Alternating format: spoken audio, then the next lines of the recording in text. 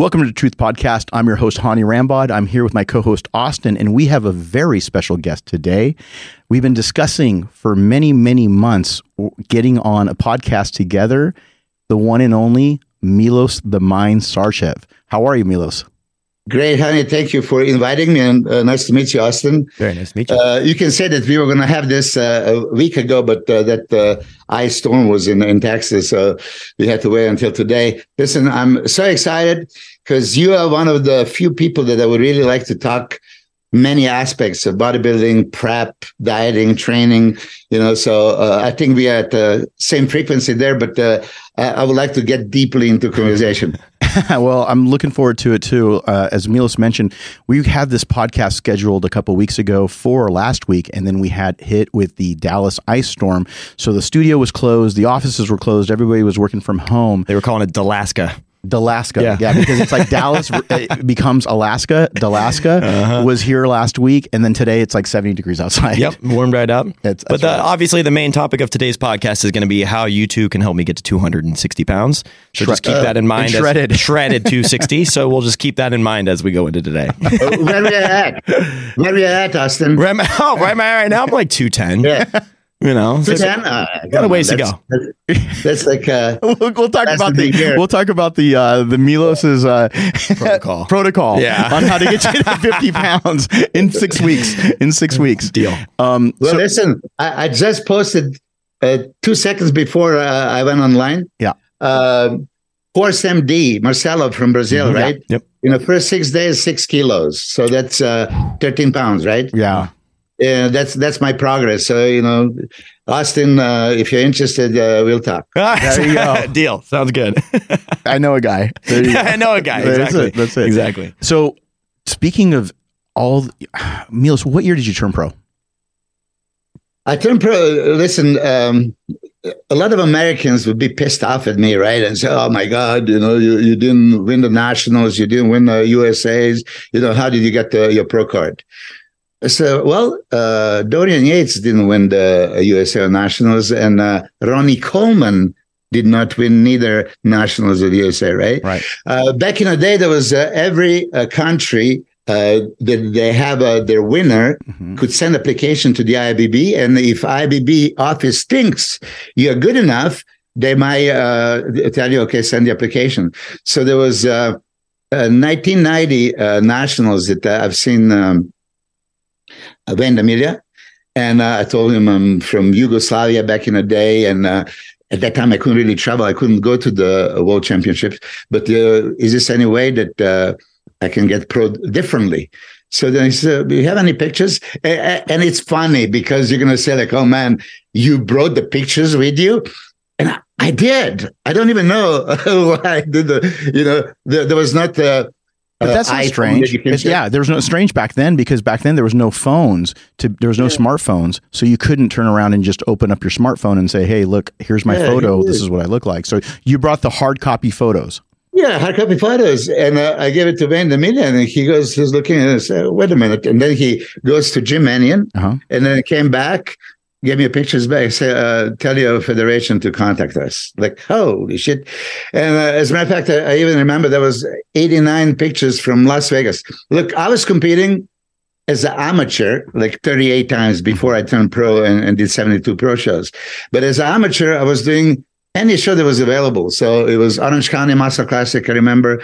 Then I did Cal State Championship that Flex Wheeler won overall. And then a week later, I wanted to compete on the West Coast. There's nothing. Oh, there is a Coastal USA Championship in Atlanta. So I went there. I won that one. And then I came to Vegas for a vacation. And it was a Friday. I was in the gym and there's a poster like, Las Vegas Classic. I said, I'm here. All I need to do is take a diuretic. and I won that one. And I won actually the overall. At that time, imagine 1989, there was a national qualifier and the promoter would pay for your flight and hotel to the nationals. So this is great, I'm going to nationals at 89. There was a Raleigh, North Carolina, right? So I go there. I was already pumped up backstage. And I actually think that I went to that first round on the stage, right? And I came off the stage and they say, hey, what's your name? I know where this is going. I know where this is going. Yeah, what's your name? Oh God. You're supposed to be a citizen. Citizen, right? Yep. Of course. Whoa. So, I had to speak English, right? They say, are you a citizen? No. So what the hell are you doing here? So I'm about to get ready to go on for the comparison I was round. on the stage for like a few seconds, right? And that was funny. But anyway, so I turned pro 1991. And as I said, 1990, they told me send the application from Yugoslavia, which I did.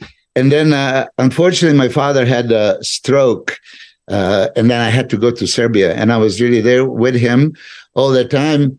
But 17 days before the San Jose Pro Show, I actually returned back. I didn't plan to compete. But you see, you have a pro card.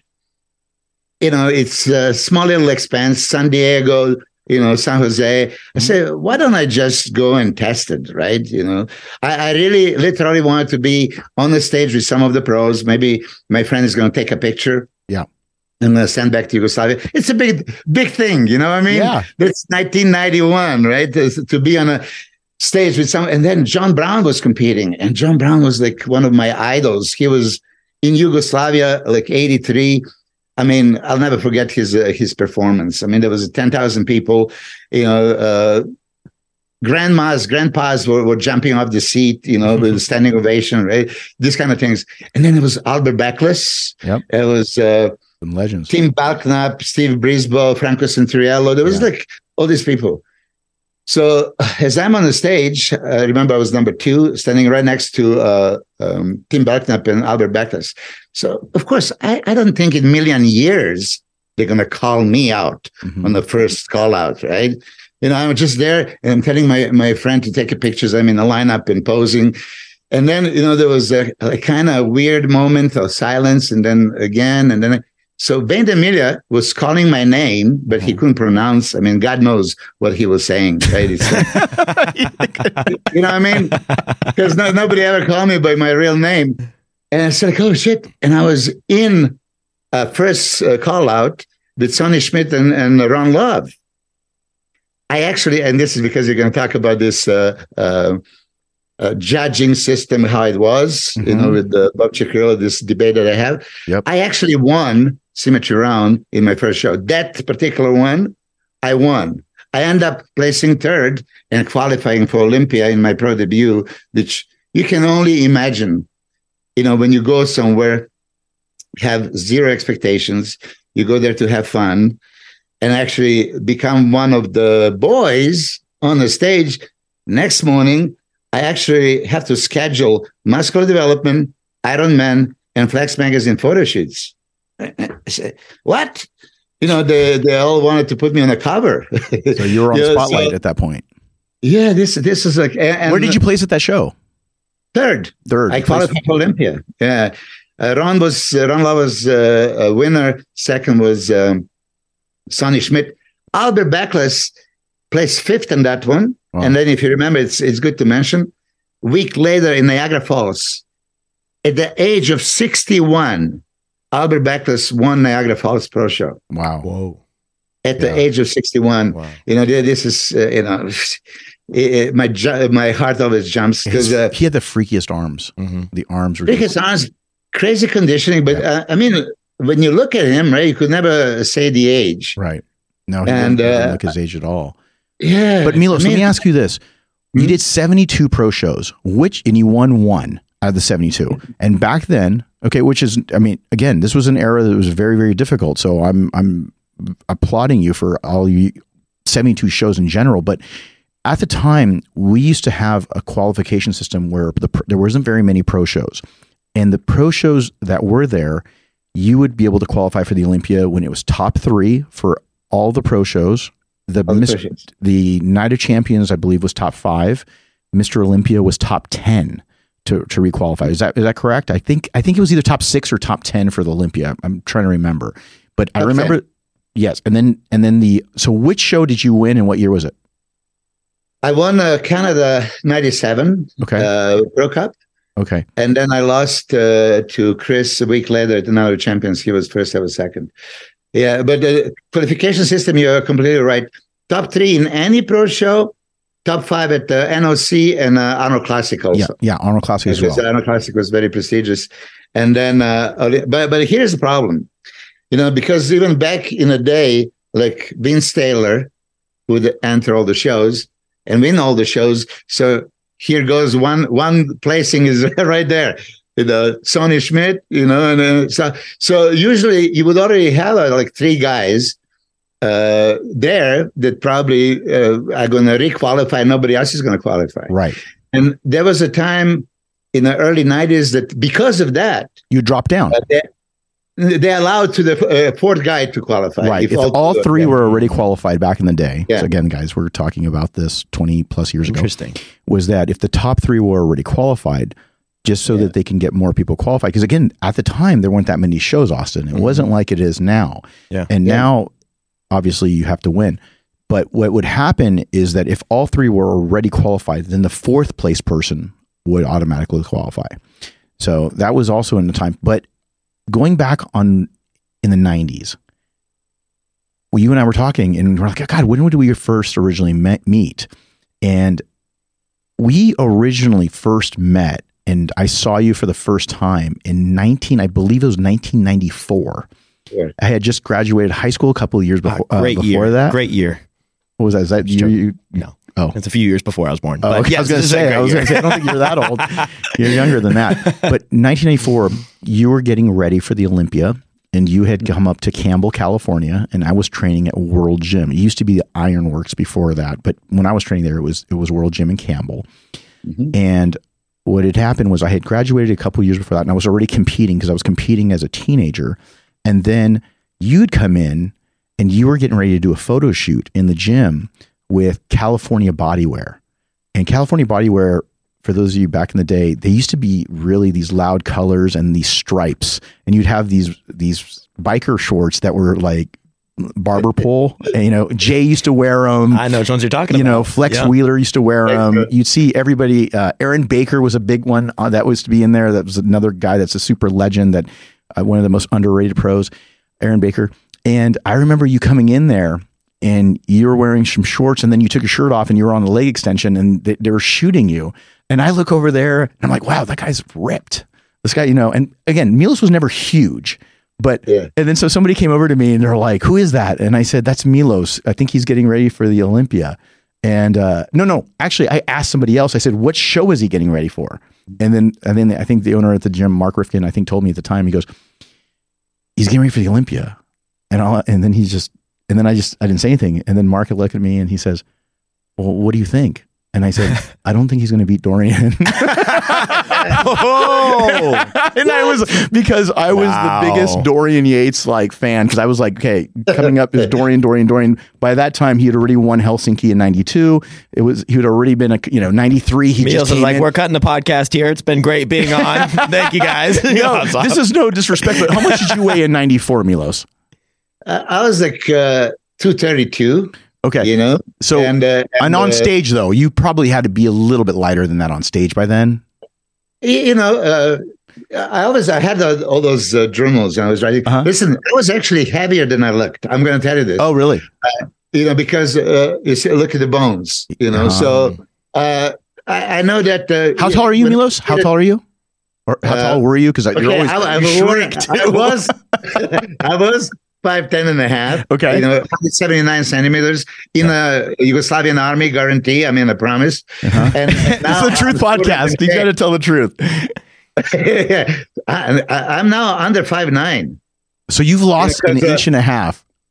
I promise you. But you see, my grandma from my father's side, she was quite tall by the age of 70. She was like, so I think I have those genes.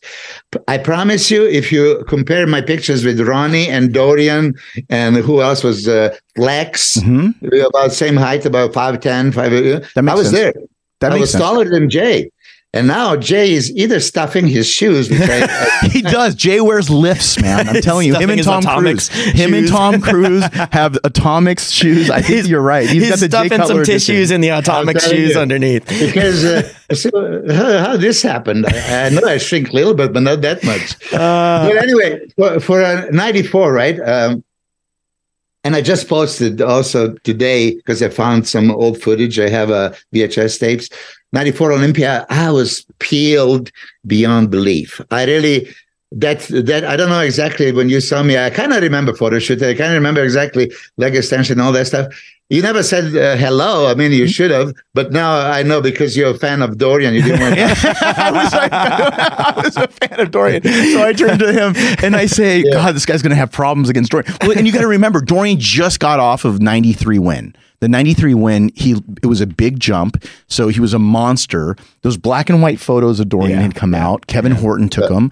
And that was out in Birmingham Gym, at Temple Gym. He took those photos. So those just started coming out right before the next Olympia, because there was such a lag period back then. We used to call Gold's Venice and ask for the placings, and they were saying, we don't have the placings yet. Don't call back, because I kept calling. It's like, what's the placings? Because the internet didn't really exist. Yeah. So you couldn't look on the internet to see the placings. So I would call Gold's Venice to find out. Then the pictures came out, and then next thing you know, Milos is doing the same show. And to put things in perspective, again, he's 5'10" and a half, 232 on stage versus left side of Dorian. Yeah, right. 5'10", the left side of him. 5'10", 270, 260. Yeah. Around those numbers. I think he was around, his lightest was 92 Olympia. And then in 93, he made the big jump. But that was. But 1 second. Let me just jump in because you're a fan of Dorian. And then you just said before, we waited for like 3 months, for a Flex magazine to come out and all the magazines, right? Yeah. And you would call a Gold Gym to find out. So you tell me, how could those pictures, black and white pictures, taken 6 weeks out of the Olympia, be already in the magazine before the Olympia? Because it was the 94 Olympia. So those 93 was the photos that I saw. I don't know when those came out originally. No. Those pictures were published before 93 Olympia. Oh, they were? Okay. Oh, yeah. Okay. Hell yes. Because I know that he won the show weeks before, like he killed confidence of everyone. I mean, going into the 93, up until the moment those pictures were seen. And I mean, whoever sees those pictures, and there was no Photoshop back in 93, right? Or at least we didn't even know about it, but it was no Photoshop because you see him deliver this on the stage. It was freaky. It was. Yeah. It was very freaky. And but that conspiracy theory, you would need, if you want to put your supplement line in a Flex magazine, the earliest you could get is 3 months from that day. Correct. Right? Correct. And those pictures made it on the pages before the show, and he won the show. Yeah, I didn't realize that they actually came out before the show. I remember seeing them because they still circulate. Trust me. But you're a big Dorian fan. Were you a fan all the way through? I think that I was a fan, right? Yeah, to a degree, because just I liked his mental fortitude, right? Like I also believed I followed Arthur Jones and Arthur Jones' training style, which eventually he created Nautilus and high intensity training, and then Mike Menzer and a lot of those things. And that's a lot of the things that I believed in because I tried many different methods of training as I was a teenager and I was coming up and I was competing as a natural bodybuilder. And so when I saw that Dorian Yates was using that, I said, wow, okay, great. Somebody who's actually being a little bit more cerebral, somebody who's actually thinking about their training. And so when I was in high school and I was reading and I was seeing that he was actually starting to follow some of the people that I was following in regards to the books and a lot of the different types of training methodologies. Back then, it was books. It wasn't the internet. It wasn't, you'd get the magazines and you'd get the books. Magazines would sensationalize different things that were quote unquote weeder principles. And then we would turn around and read, if you really wanted to be focused on understanding different techniques and muscle fibers and type 1, type 2, and trying to figure out volumization methods versus strength and torque. And I can sit down and really break these things out. Those are the things that I would nerd out about. And then I would really nerd out about arginine, ornithine, and amino acid profiles and how to increase your natural growth hormone as a natural bodybuilder. And that's what got me into a lot of the bodybuilding supplements, especially the natural ones. Pharmaceutical stuff like that, you start to learn as you try to progress and you're trying to work up the ranks, and that's a whole different, subject matter. But one of the things that I really enjoyed is being able to understand different methodologies, because most people didn't have them. They just took a bunch of gear, they trained hard, and they didn't always train smart. And then what they would do is some people who had really good genetics would really trigger growth, and then the ones that didn't would just either hit a plateau, or they would just end up not, kind of fizzling out. And that's where I was just really always trying to learn and understand. And that was back when we didn't have internet, we didn't have social media, we didn't have these things. So I was always trying to find the people with the worst genetics that made the most amount of improvements and ask them about how what kinds of techniques helped get your calves big, and how did you end up breaking those plateaus? So to try to derive the best information from people that I can turn around and be able to use for myself when I was competing. So, you study Arthur Jones, Mike Manzer, then you've seen Dorian Yates. Mm-hmm. Did you try to apply this heavy duty on yourself? Yes, absolutely. You did? Okay. Yes, I did. And I felt personally it was okay, but I liked the volumization method more. And so what I did was when I created FSC7 training, it was a combination of HIIT with high volume. So it's not quite, I know you do a lot of giant sets, and you have almost like a German volume training type of principles, right? No, I actually, you'll be surprised. It's very similar to, I do both heavy and light. Okay. Sarcoplasmic myofibral hypertrophy. I do always both, 1 and 2. But I'm going to tell you this because that's interesting now. At that time, you idolize maybe Dorian, and then you read about his technique. I actually had an opportunity to meet him, right? Uh-huh. And it's okay. I remember this. I was training legs 95 after the Olympia in Gold's Venice, and he came in with Leroy, his training partner, who, by the way, I was going to use the same line that I used for Leroy for Austin. Austin, shut up! You talk too much. Really quick on this one, I'm just taking all this in. I'm taking notes on this one and absorbing a lot of this is going to be how you happening 50 right here. Pounds of muscle. Yeah, we'll get there. This crossed my mind because Hani and I are talking, and you're being polite and listening. But this is the case. He came with Leroy. I was training legs. I remember I was on a squat rack. I love squats. I was strong at it. So he said, honest, too bad you're doing legs, I was going to train legs with you. Dorian's going to train legs with me? It's, when you're training? Tomorrow. I'm coming tomorrow. I'm training legs. Of course. How can you miss on that opportunity, right? Sure.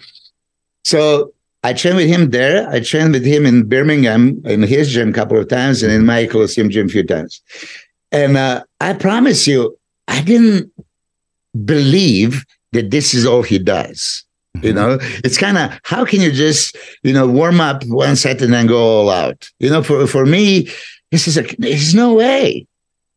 He was true to himself. I mean, really, he was so meticulous in execution. Oh my God. Mm-hmm. And then he was using quite a heavy weight for type of execution that he was doing. I mean, you have to give him a credit. And he was under that same belief, if you can nail with one hit, why keep hitting and all that stuff, right? Yep.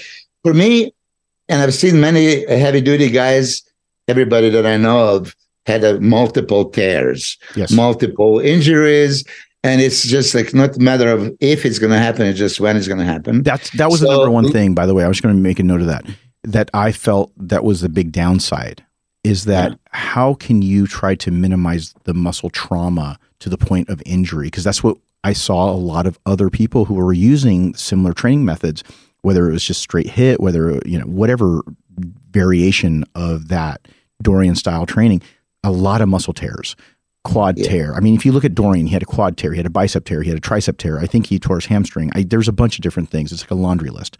But it's one of those things where, something may work, but if you have that many issues with muscle tears, then the net positive is not going to be very good in regards to the investment that you're going to make. I'm sure that you advise this to your athletes nowadays. The only thing that it can stop you is injury. So please, make sure at any cost to avoid it. I mean, the whole concept of all out. If you're really all out, what does it mean? All, everything, including muscle, tendon, ligament, how can you differentiate? Say, okay, muscle, you do the work. Okay, tendon, don't be involved. Right. I mean, so it's but most importantly, you think that 94 Dorian deserved to win? I wasn't at the show in 94. I hadn't started going to the Olympics until the late 90s. So everything that I saw in the pictures, I thought it could have went either way. So it was very difficult for me. A lot of the guys after 94, 95, when did he tear his bicep? 95? Before 94, yeah. Okay. So he was already with the torn biceps 94 on the stage. Okay, so 94, when that happened, everybody questioned, well, how does he score in the symmetry, or what goes on, or is it the overall package? And I think that when I saw the photos, I saw some photos that still said that it was like you had to knock the champ out, so therefore he still wins, or do you turn around and do it? Obviously, you have an opinion on that. What's your opinion on it? Well, listen, I mean, was Big Ramy knocked out and he slipped all the way to the fifth. I mean, so there is always... God, we have so much good stuff to talk about. As soon as I heard that, I was like, talk a little bit about Big Ramy. We got the Arnold. We got to talk about all of these great subjects. So, okay. Can I use this moment to talk about the judging a little bit? So I introduce Austin. Actually, can I turn this around and do it as a questionnaire? Because obviously, Austin, you're a fan of bodybuilding, right? For years. How would you define what is a bodybuilding contest? I mean, if you would tell your mom that has no clue, what is a bodybuilding contest all about? I would say that there's differing schools of thoughts when it comes to that. And I have a little bit of a different perspective growing up looking at a lot of old school classic bodybuilding, because my uncle was a bodybuilder back in the 60s and 70s. And so I would always look at classic physiques from back in the day. That's what I always admired and looked at. And so I would say that my description would be a little bit different. There are some people who either go the route of symmetry, conditioning, and size, and the combination of all of those and the flows of the physique. But then I would say that there are those who look at it like a freak show. And I feel like there's kind of a differing perspective when it comes to that, and that leads very much into where you would see those people placing. So what would we want to have? You think about all of us. If you want to make this sport better, okay, and your mother is asking, okay, so a bodybuilding is a physique show, so the best physique wins. Yeah. How do you find the best physique, and how do you determine that? I would lean into symmetry, small waists, flow of a physique while combining. So the second that the size starts to compromise those things is when I would back it off and start to reward the smaller waists and the better flow in physiques. You define a bodybuilding, not a muscle building. It became, from bodybuilding, beauty of a sport. And I'm going to tell you, because you probably don't know, in the early 90s when I competed, there was 3 distinctive different rounds that have specifics. The first was about what you said: shape, balance, proportion, symmetry, aesthetics. Okay. You cannot pose. Stand, relax, front, side, back. This is how you're being judged. And that's how I won that first round in the first pro show that I tell you. I look like a man's physique, doesn't matter, but still won that. Well, no, men's classic physique. I mean, you look like a men's classic physique guy. Yeah. because if you look at your proportions, and I know where you're going with this, but I think that you have to also take a look and say, well, look, there's other divisions that have been put into the IFBB as well as the NPC, so that it will actually grant somebody the ability to be able to do well with proportionality. So if you have a weight class now in the pro show, i.e. men's classic physique, what's they're going to do is they're going to really judge the shoulder to waist, because it keeps a cap on your weight. So it's trying to really define a look. With open bodybuilding, it's really about the overall mass, but it's also, I think obviously this year there's been a little bit of a change with Hadi and Derek taking 1-2. But when you turn around and you look at it, they're really rewarding in men's classic physique, similar to what you were a part of 20 years, 30 years ago. And I think that's where the evolution has kind of branched out. Because I know that the conversations that you have online right now with Bob Ciccarello, and those for you that don't know what's going on, there's a difference between posing rounds and being scored and posing rounds not being scored. And in the past, the symmetry round had a specific score. You had a comparison muscularity round, and then there was also a posing round, correct, Milos? Yeah. But if I can just complete, I was trying to convince Austin, right? Because if I convince Austin, then we can convince all the other people in the world listeners, right? So I asked him, how does he define bodybuilding contest? So bodybuilding contest back in the 90s were exactly this: 3 rounds. First was asymmetry, okay? Then second was muscularity, when they choose 8 different poses. Actually, there was 7 back in the day, but most muscle was added. 8 poses from front, side, and back. Did they find that this is minimal amount of poses that we can see everything we want to see? Mm-hmm.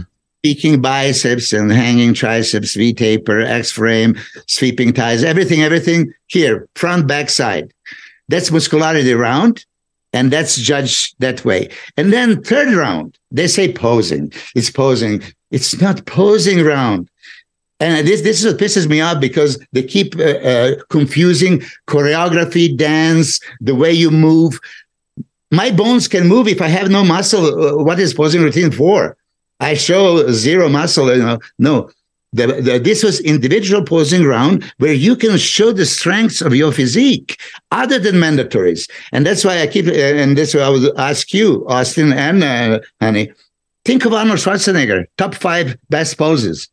Not mandatories. Mm-hmm. Twisting back, mantis pose, Frank Zane, whoop, this one, vacuum, his most muscular kind of, think Sergio Oliva, victory. I mean, we fall in love in bodybuilding looking at those pictures, and that was a contest. So to define right now, as it is, we have a Mr. 8 mandatory poses.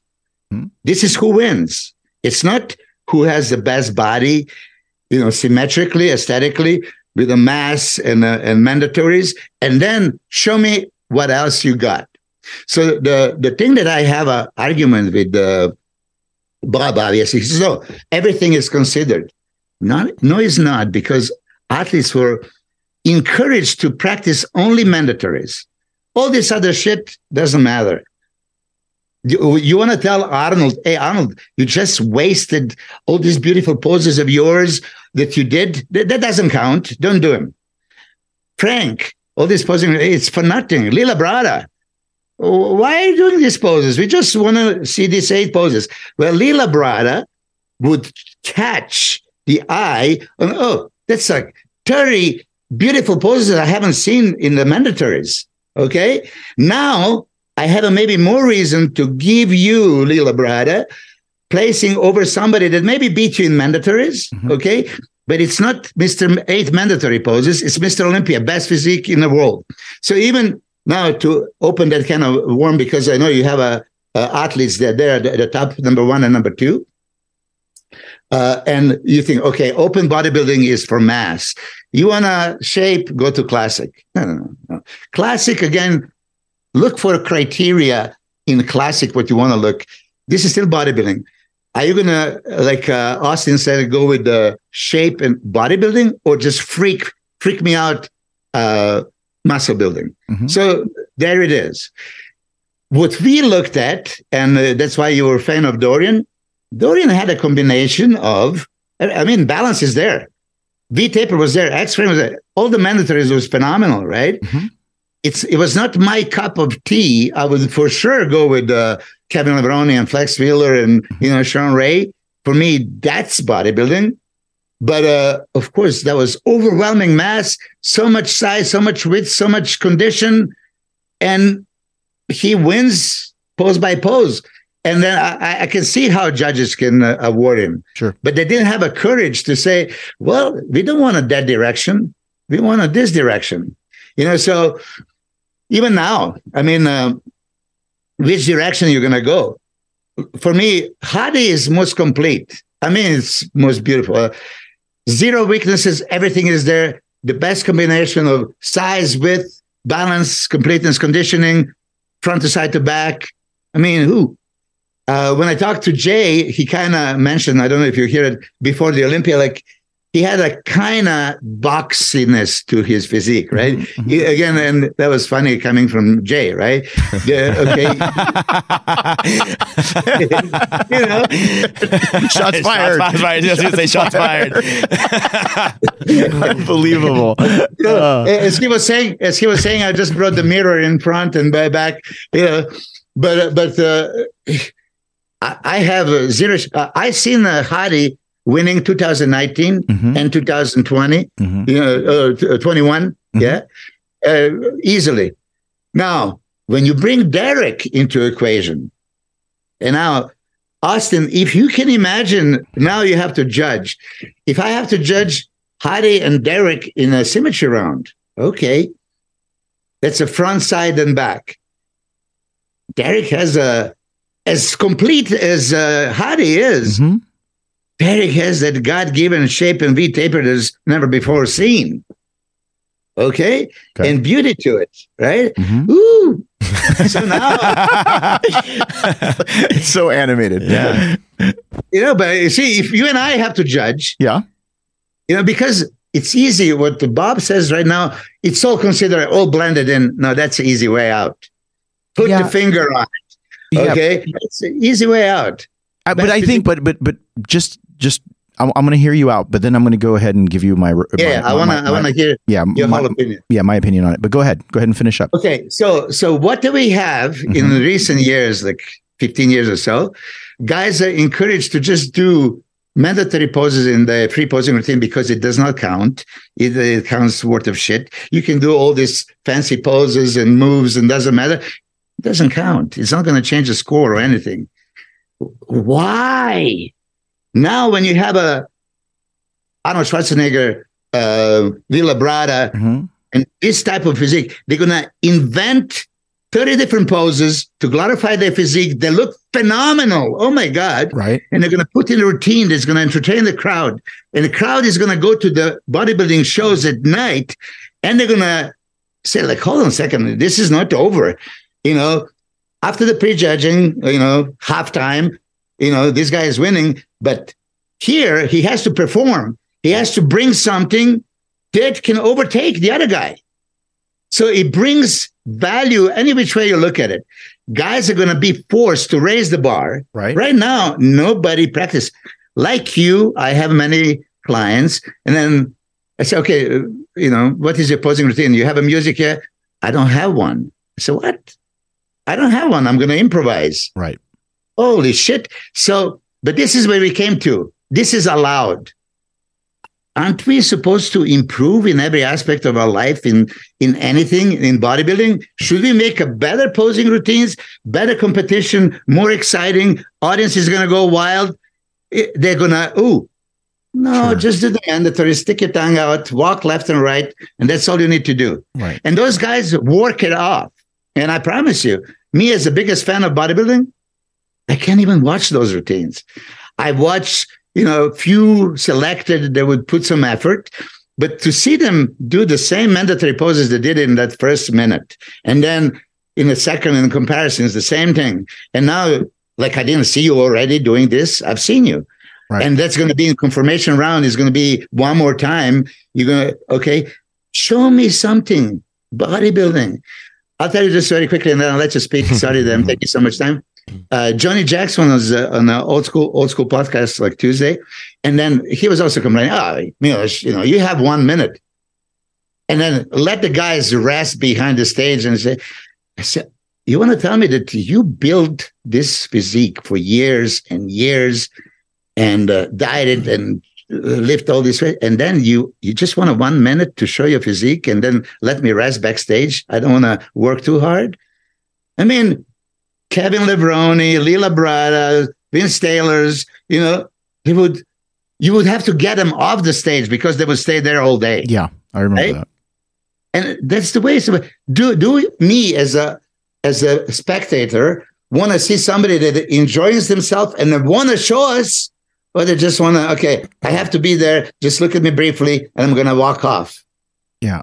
So do you think that contest would improve by bringing some changes? And which changes do you think are reasonable? So I think there's a couple of different things going on. Number one, you have a symmetry round, which when they do quarter turns, you're looking at everybody's shape. And obviously, we're going to use the example you used with Derek Lunsford. He has very good V-taper. He has a very great X-frame. So he really pulls ahead in that. When you're doing the mandatory poses, you have Hadi, who is very dominant with muscle maturity, density, conditioning, front to back, on the sides, everything. So then all of a sudden, Hadi pulls forward on that. And he has a more complete look because he has more mature muscle as of right now. Now, ultimately, we've all seen many, many people who try to focus too much on their shape, carrying their shape forward, expecting that to be able to win and coming in 80% conditioning. So there's a conditioning component as well. So it's muscularity, conditioning. So that's already kind of going on right now without those poses. Now, I know that at some point in the last 20 years, there has been a shift with that posing round not being judged because of what Bob Ciccarello is saying. I know what you're saying, but I also think that what Bob is also saying is saying that they're mixing that together. And then when people were saying, what about the art form of showing your poses? Shouldn't that be part of it? And I think because it's become more analytical with the mandatories, what they did was they gave the posing award, the $10,000 check, and a lot of those things were given in its own category because some people that didn't have the best physique, but they had a very good routine, would end up winning that. Yeah, but can I just say, sure. Sorry, I apologize because I get too excited. It was not. It's very excited to be on the podcast. But here is the facts that are important to consider. Yeah. It was not that posing round was taken out. Both symmetry and posing round was taken out at the same time. Okay. Which we don't need it. And like I said, that artistic posing, it was never about the posing. Mm-hmm. You want to show appreciation and give $10,000 posing award for the performance, entertainment, mm-hmm. artistic value, beautiful. Mm-hmm. But that doesn't belong to the judging of physique. But isn't Bob saying that that's being built into it because what's happening is they're combining it? So you're saying you prefer it to be split up in regards to the actual judging is what you're saying. What is more precise? You tell me. If I have a commodity, I'll just blend all three together. I don't have a responsibility of putting my name as a judge. It is in aesthetics, symmetry, balance, proportion. I'm putting my numbers down. Here it is. This is how it was for years. This is how I was actually gaining momentum in the competitions in the symmetry round. Then I would be killed in muscularity, right? And things like that. And I have no problem. And I'm not saying this is bad. Just what is if you have 3 filters to filter your business right now, 3 specific companies that are analyzing everything. Their expertise. Okay. Or let's just blend it out. It's good. We're doing good. Okay. 3 filters. If we have taking symmetry away, they reduce aesthetic component of physiques. And you could see it. Right. This is by definition, for sure, they reduce aesthetics. Then muscularity, these are those 8 poses. So let's be honest. Let's call this is Mr. Olympia 8 mandatory poses, because you're not going to judge the twisting back shot. You're not going to archery shot. You're not going to do all these other poses that, Right. Now, how did Arnold win those titles? Think about it. Well, I think it was a different time back then, too. When you had the time where the judging has evolved. So you're talking about classic bodybuilding. That's what I consider classic bodybuilding, where a lot of those different poses really mattered because Sergio there's like a handful of people that can pull off a Sergio pose. It was never a part of the mandatories. It was something that was added if you felt you look good. I mean, you remember the moon pose? The moon pose? Moon pose is not allowed. It's illegal. Right. For those of you that don't know, this is the moon pose. Do you know about the moon pose? I'm trying to think. I could probably picture. Yeah, you're bending over, basically. Yeah, you're bending over. Got it. And that was a thing because people wanted to show off their hamstrings. Yeah. So you turned around and you just bent over, and it was. Now gets the job done, but it was been banned. Yeah. So when you look at these different type of artistic poses, every person has their strength and weakness, and the posing round it's being used in the posing round. I don't know if it is though, if you don't mind me kind of interjecting. And that's where actually I really, really like what you said there. And I think that this is something that I've always had a viewpoint on specifically. And I know that you guys both obviously have more experience than I have years on me, even total. But back when I was competing, I would spend a minimum of 1 hour per day posing. I just during prep, 1 hour per day posing. And what I would do is, and nobody else around me in any of the gyms that were usually full of competitors would do this, is I would just put on music and then just go and just come up with stuff. And you would end up in random poses where you'd be like, that actually looks kind of cool. And then kind of manipulate that a little bit and work on it a little bit more. You would develop something that isn't a mandatory pose, or it's not something that's very, very common, but fits for your physique specifically. And I think that that's what I'm seeing is a lot of the guys that will practice posing nowadays will go in and they will do their set of mandatories to music. And that's what's become kind of almost the most disappointing part to me is you have a lot of these guys that probably due to their shape could come up with something entirely new and really, really, really special. And I do think that there should be some way of incorporating that. But so many posing routines nowadays are just a set of mandatories to music. And it doesn't have that special, like each person's like a WWE character where they have their cool special thing per person. I just don't really feel like that exists right now. Well, this isn't the WWE, number one. Well, yeah, but number two, also, you're trying to get through a bodybuilding show with hundreds of people that are competing in it. Even at the Olympia, there was 400 people competing. So I think that they're trying to be able to combine some different things. But would be interesting to see what the rebuttal is. I mean, you see, I've just been able to pick up a little bit of what Bob was saying and what you were saying. But for me personally, if some of those things, when you see, for example, the guys in classic physique, you look at Dino, you look at Chris, you see those guys, and those guys, they're throwing a lot of that in there because their physiques are reminiscent of the classic. And I think that what you're basically trying to surmise and say is the fact that you would like to see that in the open, is more people embracing that and actually creating a round that would be judged in showing the different aesthetics of the physique. This is bodybuilding is how it all started, and then they evolved. Right. Why did they bring the classic physique? Because they started losing the beauty and those classic poses and classic physiques. Sure. And okay, so you can't get that big, so I give you height and weight ratio, and you have to fit in this. Right. It's all beautiful, okay? It's still not even a classic bodybuilding. That's classic physique. Because I mentioned that example. But why? What do you see as the difference between classic physique and classic bodybuilding? 2019, if you remember, you watched, and Chris beat Breon and George Peterson. Okay, in any sense of bodybuilding contest, if that was classic bodybuilding, they smoked him.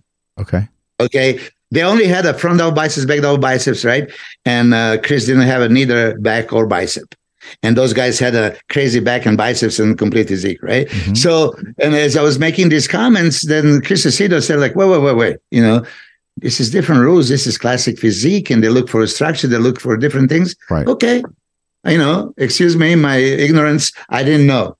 But I love classic physique. Look, those guys pose their asses off. It's beauty. I mean, those are the routines you want to see. Right? That's why we all... But as I'm hearing you, honey, you're kind of agreeing that, hey, leave open bodybuilding to freak me out show, not to impress me, you know, make it beautiful. Let me say, wow, look at that physique.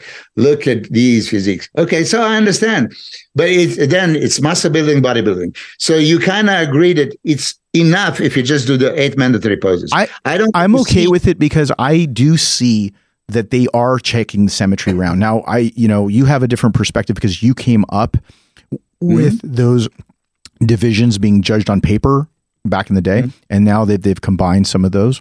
So I understand where your point of view is, But in my point of view, it is happening, because if it didn't happen, it wouldn't, the guys that are the smaller 212 guys that they would call them, Hadi and Derek, wouldn't, William Bonac, those guys that were all used to start it off at 212 now are up in the top 5. I mean, William has been as high as second place at the Mr. Olympia as well. And I do not want to take away from the fact that we do need to talk about the Arnold Classic, because you have a guy in the show that we want to talk about, and also everybody else. But the thing is, I believe that there's ways of doing things and trying to culminate with bodybuilding and classic. I know what a lot of you guys that want like classic bodybuilding, and I love classic bodybuilding too. And I've become more appreciative of it now that I've worked with Chris. I mean, now, because again, I'll be honest with you, in 2019, I wasn't there watching Chris. So I can't even comment on the Breon versus Chris, because I wasn't really studying it, because I didn't have anybody in the division. So I wasn't sitting down and studying it. I was worried about Hadi getting a visa and Hadi coming in and competing in 2019. And honestly, I do agree with you. I think that he could have won that show, and it would have been a great thing. And a lot of people thought that he could have been higher than third, that he placed in his first Olympia debut. But I think that ultimately what it comes down to is that look that you're showing on stage, that is a classic physique look, classic bodybuilding, classic physique, call it. What a lot of fans want to see is more of those artistic poses. I saw Chris doing a lot of those poses this year when in his routine. I saw a lot of the different athletes using those artistic poses. But from what you're saying is you'd like for that to be more formally judged. Look, here it is. Are you judging best physique or just 8 mandatories? Because that's the bottom line. I think so. What's going to happen is if they start judging that, it's going to be much more subjective, right? No, because much more objective now. No, I think it's more objective when you have 8 mandatories, because it's more black and white. When you start to judge somebody's, okay, so let's say one athlete does a twisting back double bicep and it looks amazing. Okay. Then the guy next to him is doing a Sergio shot. Which one is going to carry more weight? Okay. So this is how it is. Okay. They already have a clear picture of what they look like in a symmetry and muscularity already. Right. So they already have vision. This is it. And they have their placings. Okay. But now I have that chance to show you maybe a little bit extra, and you see like, whoa, the multiplication of these beautiful poses right here, that shows that this physique is, way better. Maybe, okay, now he showed me all that. This guy didn't. Maybe I want to put him ahead. Okay. And the next time that guy that lost because, I was just focusing on these 8 mandatories. This is equivalent to go to the boxing match and say, okay, you can use the uppercut. Just use, this, or no 3-point shoots or no slam dunk in the basketball. Hey, bodybuilders pose. You're supposed to pose. Football players play football. Fighters fight. You pose. But you're limited to these 8 poses? What the hell? The whole bodybuilding was based on Larry Scott, Sergio Oliva, Franco, Serge Nubret, all these guys, Arnold, on the beautiful poses other than mandatories. Those 8 were just picked to be sufficient. I say minimal to gauge everything. Okay. Be gauged, because otherwise it would be 100 poses. Right. So let's use 8 most mandatories and look, give them more value. I mean, I don't know. I'm just throwing you give them a higher percentage, like fitness has more for routine and less for I mean, I don't know. So let me ask you this. Are you saying because you want Samson Dauda to win certain poses, you're going to change that? No, you see, I promise you this. I'm a big fan of Derek. Okay, I'm a big fan of Hadi. Yeah. I'm a big fan of Andrew Jack. Yeah. So I know you are, because you've been very, very. Yeah, I mean, listen, and it's not, and they say I'm Nick hater. I'm not. I love the guy. I like physiques that I like, and I don't like, and I speak about it. So when you say open is open, classic is classic, how are you gonna classify Andrew Jack or Derek or Brandon Curry or Samson? Okay, is this anything classic to them?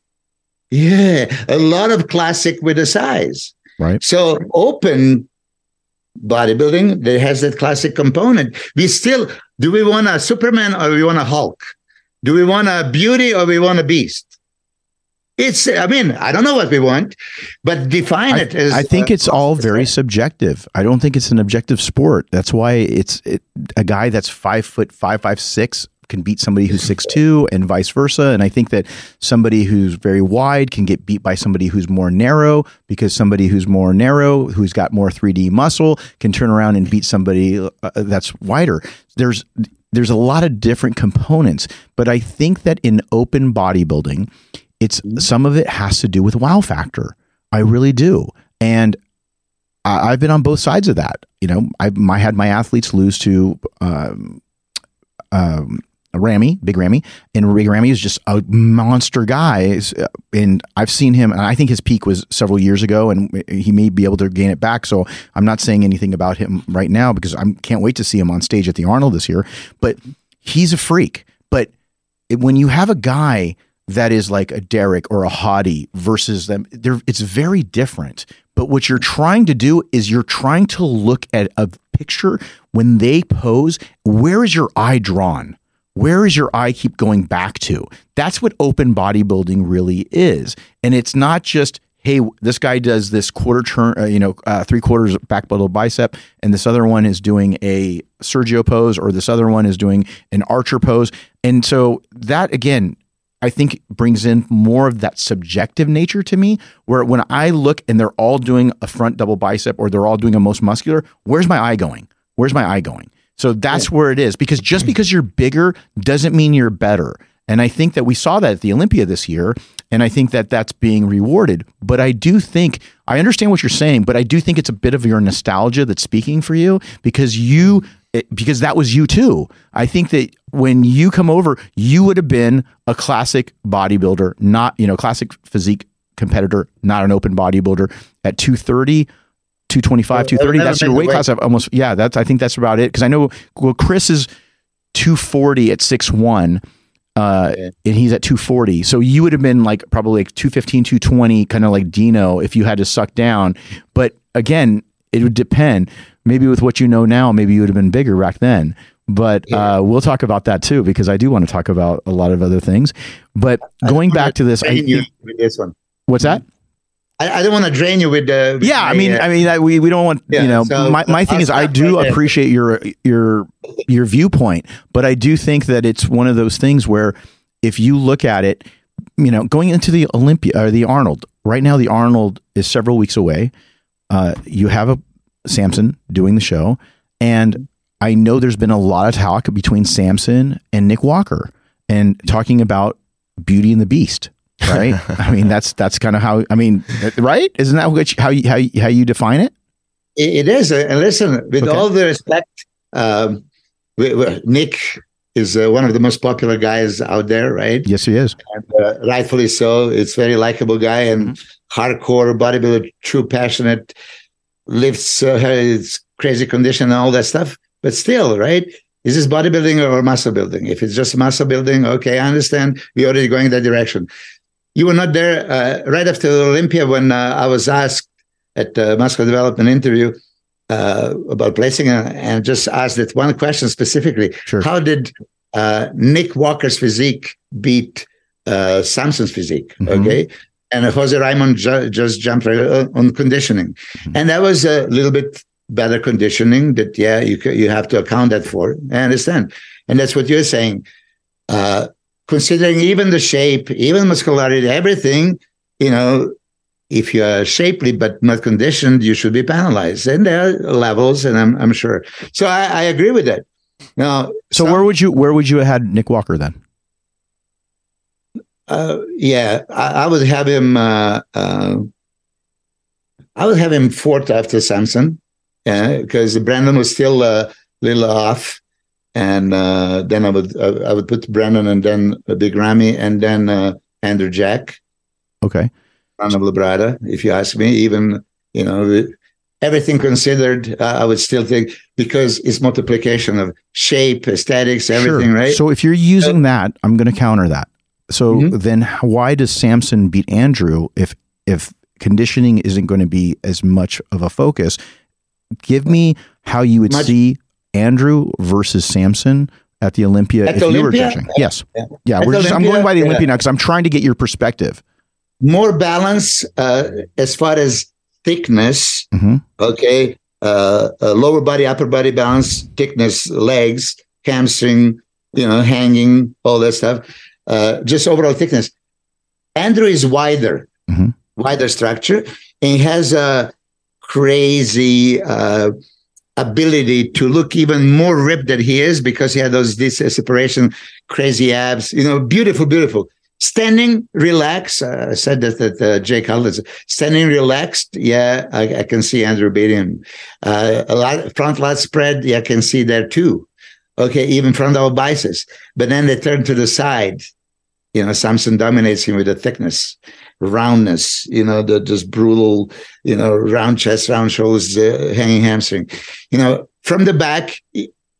Still Samson beats Andrew, for me. So you have him beating him in the back double bicep and in the rear lat spread? Yeah, both. Yeah. Okay. Both. It's not a slam dunk. It's not Derek Lansford slam dunk back double biceps and Hadi, but it was compared to two. Yes, I would still give it to Samson, which it might be a different story at the Armor Classic. If both of them tighten up and who has the ability to show more. Absolutely. You see, just when you look at the skin and everything and separation tie-ins, you can think that maybe Andrew can, if he's really ripped and dry, he can pop more into your face. Yeah. That could happen. But still, can you really build the thickness, from the side? And then when you get this kind of condition, kind of same thing what you did with Hadi, you sacrifice conditioning a little bit just to give him 10 extra pounds.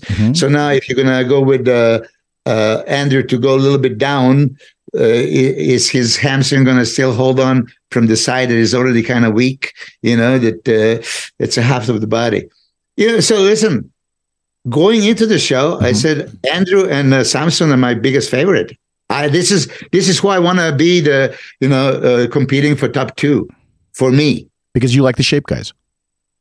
Yeah, I like the shape guys. That's plenty of size. But you got to remember, shape. That's why I think, but also what Nick brings is he does give a freak factor, right? So that's when he's up on stage, he does have a freak factor. So you can't discount that too. It's tough though when you look at, because and and I'm just going to preface this. You have to preface everything on the internet these days. The tough part about bodybuilding is when you are saying that you don't like something, you're saying you do not like the person. And that's the tough part. It's not like, this person performed a certain way in their sport, whatever other sport it might be. It's not like somebody's a basketball player and you're like, they didn't perform great that day. You can see on paper that they didn't. When you're saying that you're not a big fan of something, it's like, you're saying, I don't like how you look physically. And it's like people take it obviously as a direct attack when we have to be able to commentate on it.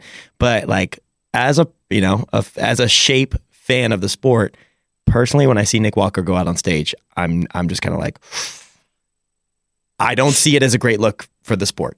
Now, I do think that he's the favorite going in to win. And I know that obviously everybody again, but I think it's whether or not you're. But you're also monster. A classic guy, too. Yeah, exactly. So and view it that way. And so this leads me to one question I would personally, as a fan, like to ask both of you, being people who have very extensive experience in the sport. I would ask you guys this: do you think, in both of your opinions, we will ever reach an agreement on what the standard should be? No. Because I think it's a subjective thing. Bodybuilding is very subjective. Some people like blondes. Some people like redheads. Some people like brunettes. You like all three, so it doesn't matter. But it's one of those things that it really comes down to personal preference. But I do believe that the ultimate physique is one that carries everything, as many of those properties as people would always say. Phil Heath with the width of Jay Cutler would be crazy. It would be next level, right? Well, it wasn't, but could that ever occur? Maybe, with a little genetic modifications, some lab work. Let's not go there. Let's get some dicey. Let's get some vials in there. But what I'm saying is that everyone's trying to chase this ultimate physique. But when you look at it, what judges look at, I think, are what's eye popping. what's going in. And I think that sometimes when people who don't have the best shape win, it's because that attention is drawn, right, Milos?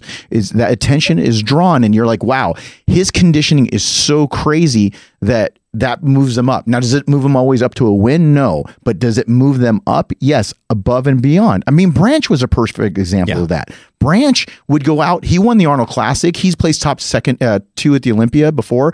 He's turned around and done a ton with that shape that is not really great. He just made it up with crazy muscle conditioning, and he just looked. And I think that's a perfect example of that is Branch.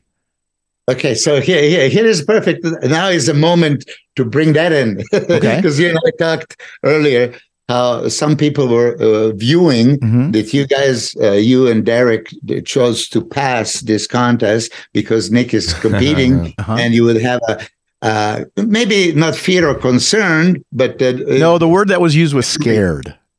That was the word. So who used it? Because Jay ended up. Now we get into it. Yeah, let's talk about this, Milos. So when you guys had the podcast, when you guys had the podcast on Jay's, who was the one that said, or it could have been more than one person, that he was scared?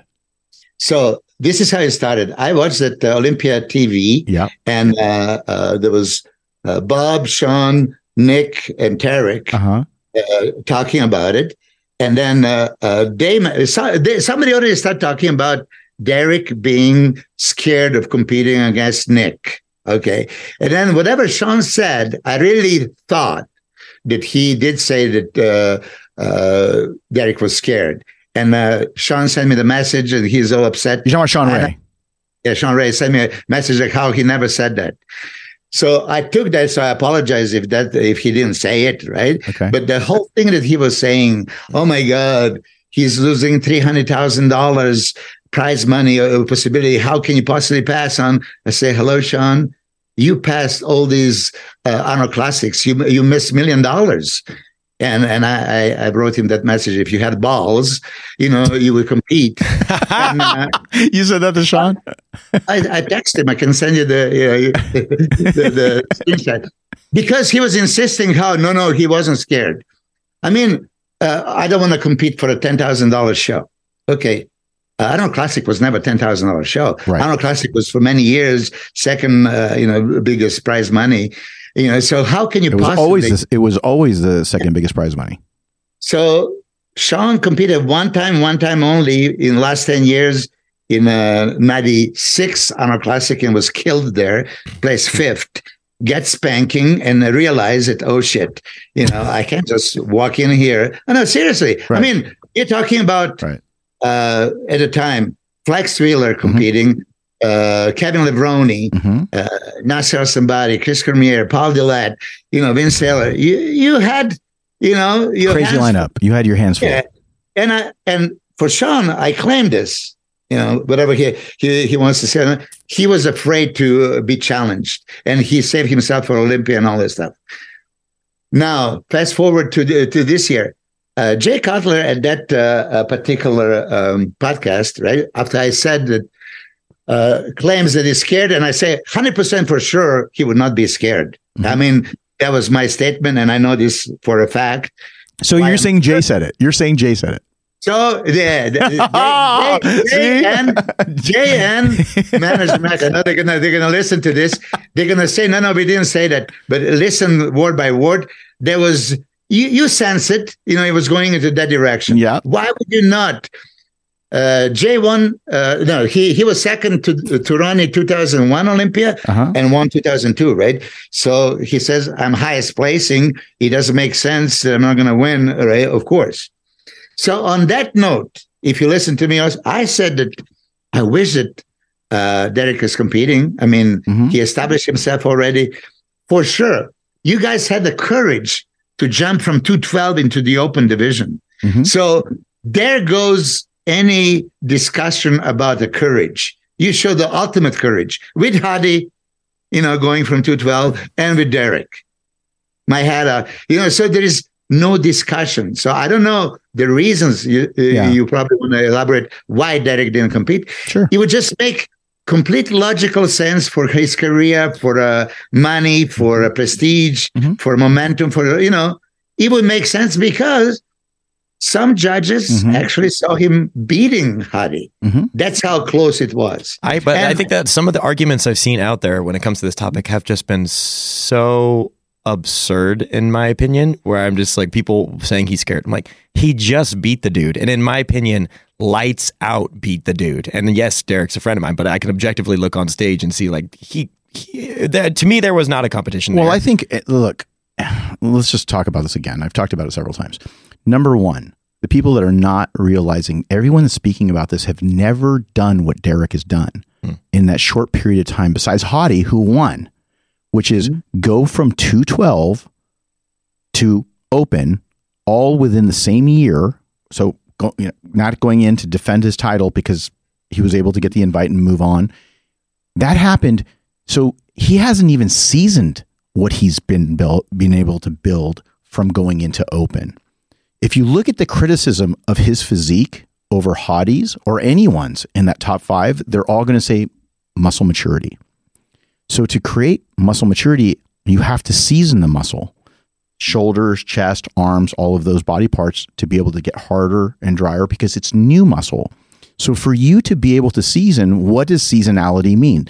It means when you season something, whether it's a steak or whether it's to take it through an entire season, fall, winter, spring, those are seasons. To season it, you're giving it time. You're giving it time to be able to actually be its best, to be able to get more graininess and to be able to really get that muscle belly to pop, but also be dry enough on stage to look impressive. He does it in the back. He does it in the glutes. He does it in the hamstrings. He does it in those body parts. He has yet to do it with this new muscle on his front. So the longer he has that new muscle that he just gained this last year, the better it's going to look on stage the following year, the following show.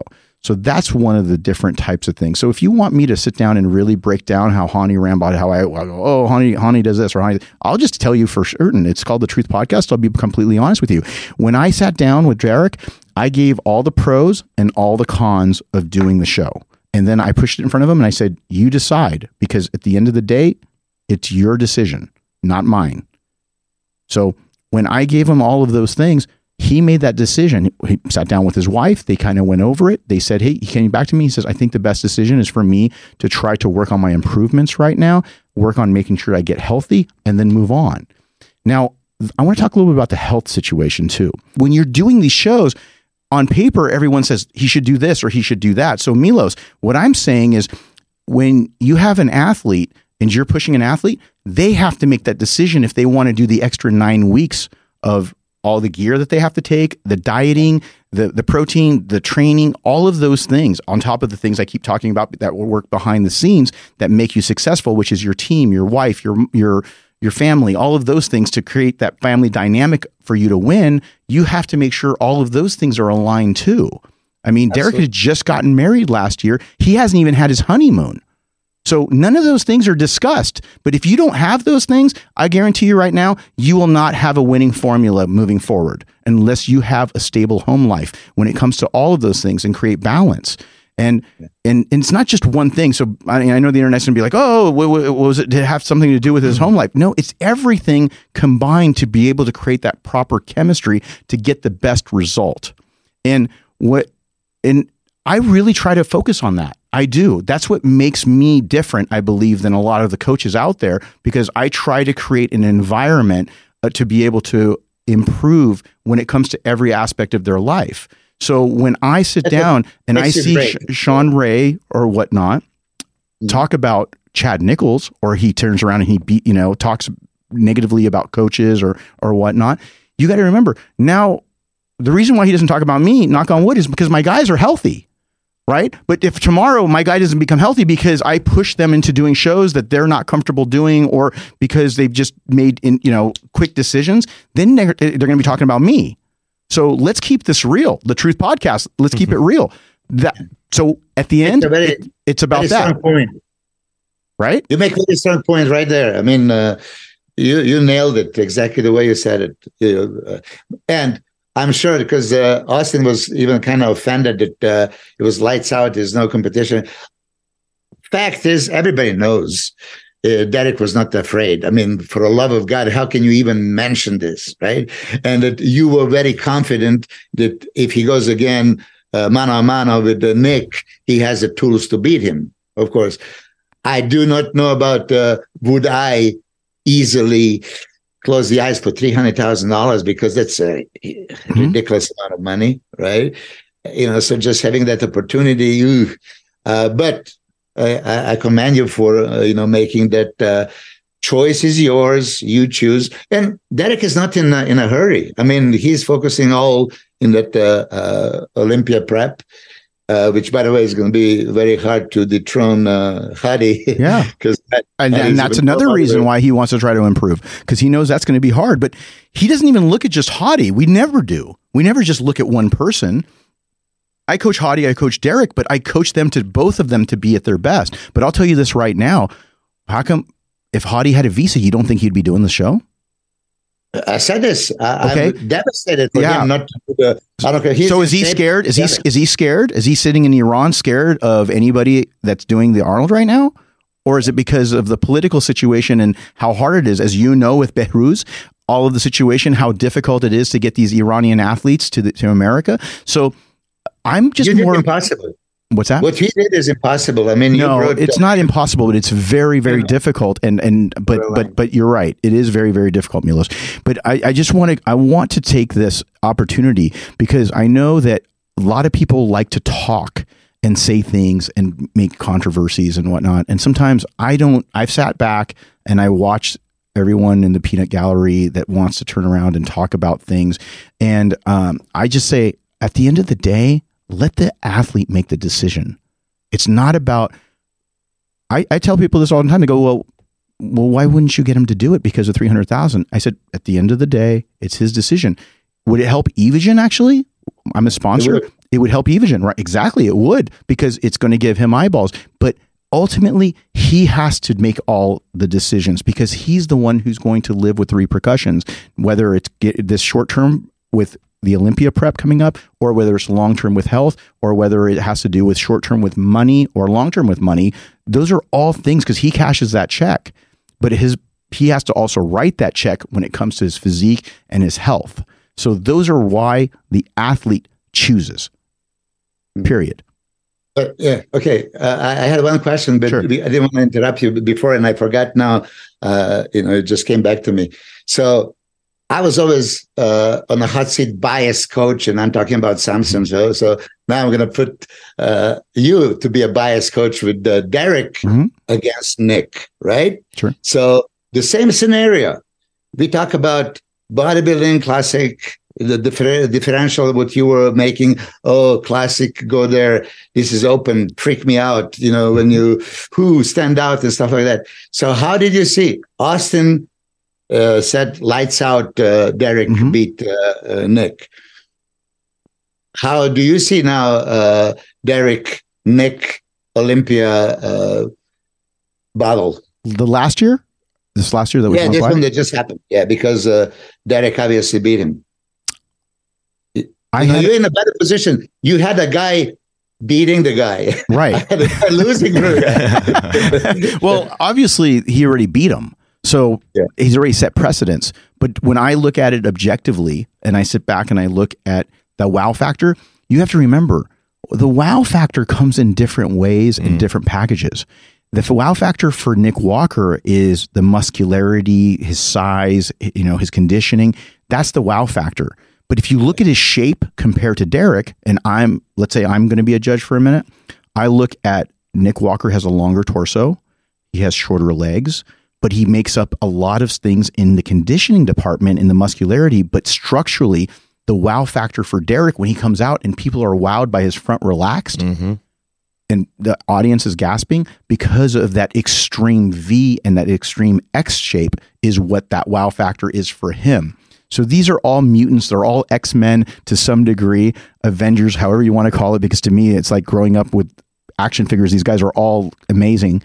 But when you really want to sit down and look at them and make that comparison, that's where his strength is. That's the Superman beats Hulk. Again, V taper beats mass. But I do want to clarify too.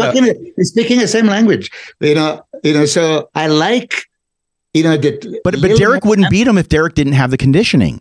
So if he wasn't properly conditioned to that degree, then he wouldn't beat him. Just because he's got good shape, could it carry him to a certain degree? I think that's what happens, is that you start to drop if it doesn't carry a certain amount of conditioning versus muscularity.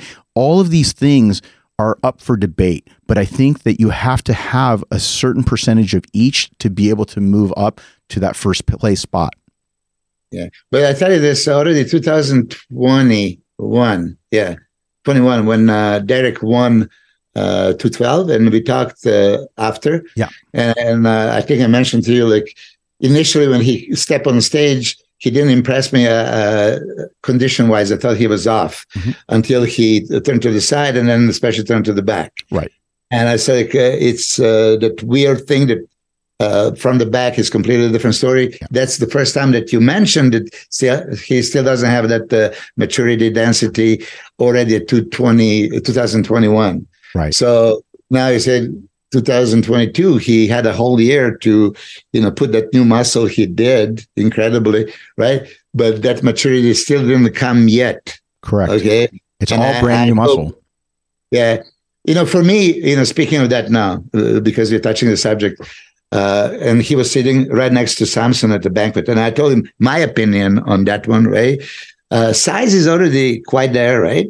So if you do want to chisel it, and make that density, my suggestion, I don't know how you see on that one, that, extended peak contraction, complete stretching, complete shortening, and not just complete shortening, like maximal shortening, so there are different levels of contraction. A lot of people use certain level, but they don't do maximum level. So I see just the way, it's not like I'm scientist or anything, right? This is all for us, bro science. You've seen in the gym owner. But I've seen guys that they switch from, and I know that Derek already has a meticulous form and everything, but as Joe Weider principle was, what did he call it? Hypertension principle. That you pose your rep, like at the end of the rep, like you hit the pose and hold the pose. Yep, this kind of thing. Is he? Because he needs to bring this right and this. Yep, shoulders and chest. For me, that's what I've seen going into the Olympia. There was like a one-time picture in a blue tank top. And I've seen the fibers that I've never seen it before. Like, oh, okay, this is happening. But then still at Olympia, he still needs much more, especially when you stand next to somebody like Hadi Rainbow. There's Hadi Rainbow. Hadi Rainbow. I was in the first call out in the middle. Yeah, I wanted to say your last name in my way, Rainbow. No, I think that you're right. I think that all happens, but. So if you want to talk a little bit about the technicalities of why that happens, we can discuss it. Yeah. So it's the same reasoning why people look so good when they're taking their off-season pictures, or even their gym pictures in the magic light. What happens is when you have hyperhydration, you have the ability for your body to look completely different than when you go into a dehydrated state.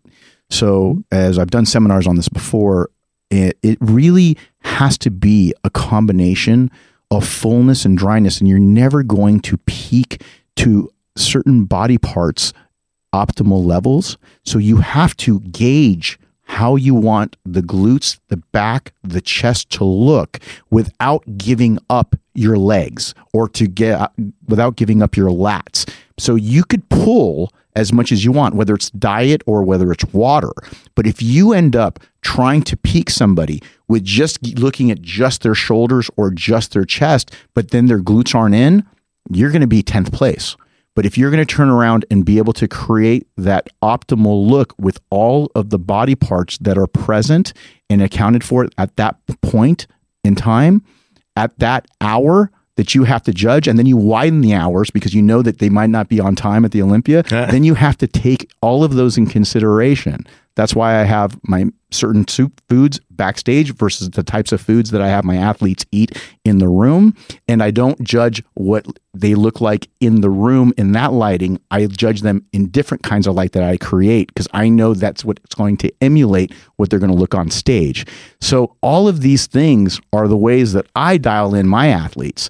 So when you look at those things, I may think that that guy looks really good at 4 weeks out with 2 gallons of water, 300, 400 grams of carbs, a cheat meal the night before. But that photo, I know in my mind, what you saw, I know exactly what they did. And I'm not going to do that for that stage look because I know that the rest of the body isn't right. So what I do is I try to take all of the different factors and be able to blend them in to try to come up with an optimal look with anybody I train. Yeah, but okay, I'm not gonna pretend here that I understand it because I don't, and I'm coach for a million years, right? You know, the technicalities that you're talking right now. That you have a certain kind of food back in hotel and certain backstage. Right. It can pull from here or from there.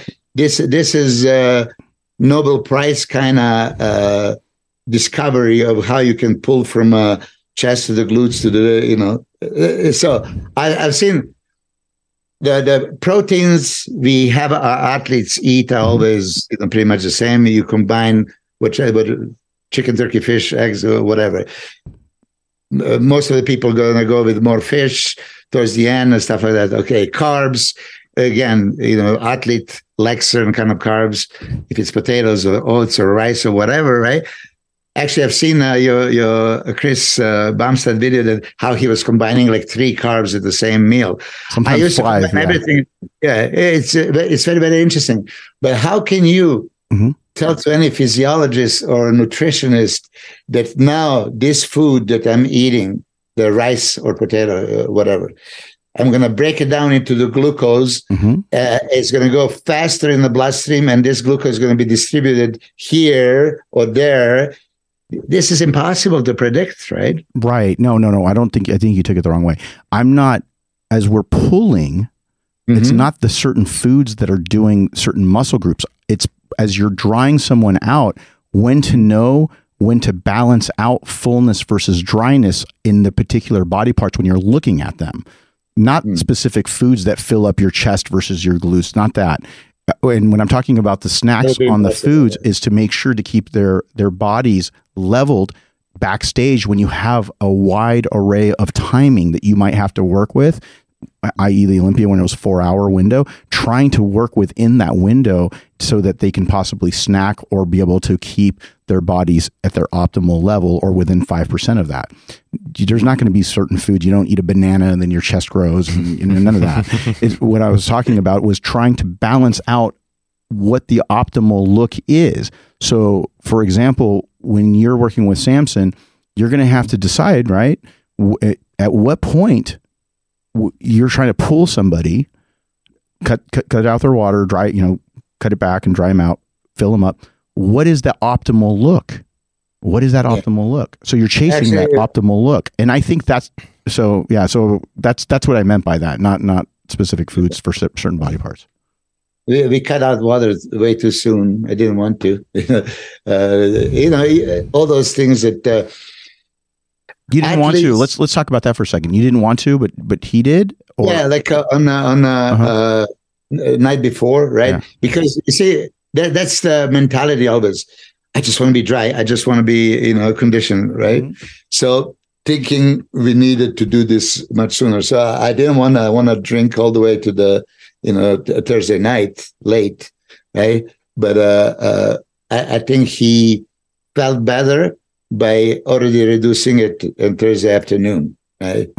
And I've seen it. It's okay. Then I don't think it's a good idea. You should still drink, right? Because Friday, it's not the morning show. It's not the, middle of a day show. It was 11 o'clock at night. So, when you cut the water and then try to reintroduce it, that's also a risk, but these kind of things, and I don't know, I'm sure that you have with each athlete. By the way, congratulations on three spectacular conditions. Chris and Hadi and Derek could not be peak better. Thank you. Even though what we were saying initially when Hadi came on, we were all judging him with the previous Hadi. Yes. But this Hadi would beat previous Hadi, as a whole idea. So I think it was in very good direction. So, I mean, you peaked them perfectly. And Chris Bumstead was very good in 2020. Yeah. But you even exceeded that. There was a more level of detail that I haven't seen, especially side, leg, hamstring, glutes, chest, tie-ins. Yeah, incredible, really. He is leaps and bounds above everybody, really. Head off to him. Hadi Choopan, for me, should be 3 times Mr. Olympia, so that tells enough about what I think of him. And Derek, going into the show, even when I discussed with manager Matt and Jay, they were kind of, putting him there like top 3. And I just didn't see it happen, right? I'm a shape guy. Yeah. So, of course, I love his shape. Just standing there, I thought this is going to be overwhelming. Well, let me tell you, I was front row, and I taped him. When he opened up in that front relaxed pose, is nothing I've ever seen in my life. That differential between waist and lats and shoulders, it's never before seen. I don't think so. I mean, that was phenomenal. So I kind of thought, it's not because 212. Right. I don't go with that idea. 212, so he can. I just thought that structurally, thickness-wise, he's not going to have enough. He had more than enough. Jesus Christ. The width was there incredibly. Thickness, I mean, I'm going to have to tell you, I still don't like his leg positioning. I said before, he looks like he's, well, that's because his sponsor does that. It's riding a horse, you said? He's riding. Yeah. It's not the rodeo, it's Olympia. Don't do that. Well, I don't, because when you look at him, he has this beautiful separation, deep, lateralis, medialis, everything all the way to the hip. Mm-hmm. I think it's distraction, and Jay Cutler agrees with me. Back in the day, we had like pretty much feet together. Uh-huh. I think he will look even more aesthetic. Yeah. So do you want me to tell you why I have him do that now? Say? Do you want me to tell you why I have him do that? Okay, tell me. Yeah, exactly. Okay. So to create the illusion of more size? Well, because he's so wide through the shoulders and he has bigger adductors. So the way that I have him pose that right now until he continues to keep growing, obviously that could change as his legs continue to grow because he was limited with how much muscle he could add. So if you go back and you look at his, when he was 212, when we won the 212 together, that was the first show we worked together. Mm. His legs almost looked a little bit soft because he didn't have the muscle built in. The conditioning. Wait, which show was that? That was 2021 to 212 in the 2 years ago. The first show that when he won the 212 2 years ago. That was 2021. Mm-hmm. And so when he did that show and we saw each other at the banquet afterwards, remember I came over and you were talking to him. So what was going on was the fact that his shoulders are so wide that when he stands too narrow, he looks like his legs look up and down. So as his legs are growing, because he's bending his knees and he has a little bit bigger adductors now, is that we've kept his knees slightly apart that way to show, because he's a better X frame because his shoulders are so wide. So that's why when you sit there and you're like, oh, why does he do that? Well, that's because it just shows a better X frame. There's the only one reason why you do that, of course, when you think logically why, right? To create illusion. But I just, he's so aesthetic, beautiful shape. And, for me, this is kind of a blemish of that perfect, beautiful shape standing there. So if you hear even Steve Weinberger saying, he still needs more legs. Yep. So I'm sure that when you hear a comment like this, then we have to create the illusion of the size. But it's always known that if you position yourself that way, you admitting that you have to create this illusion by doing it this way rather than having a confidence of standing this way. But were you blown away when he did his front lats? When he did his front? Yeah, I mean, listen, by all means, that's the biggest X frame ever. Right. And so that's the biggest X frame ever. But it would more look like a Y if you're standing straight up. But again, as your body changes and you put more size on, it's open for interpretation. It's just one of those things where what's that? That's I see that both ways, and probably if I coach him, maybe I would do the same. If I'm analytical, because sometimes I tell guys to do a pose that looks comfortable and looks shapely, but it doesn't look good. It creates weaknesses, and it clearly shows. Right, because bodybuilding is an illusion. So, you're going to be uncomfortable and look bigger. Yeah, that's right. Okay, that's it. So that's one of the things. And as that continues to he keeps continuing to grow his legs, and he keeps continuing to improve, then foot positions will change. Everything will start to change.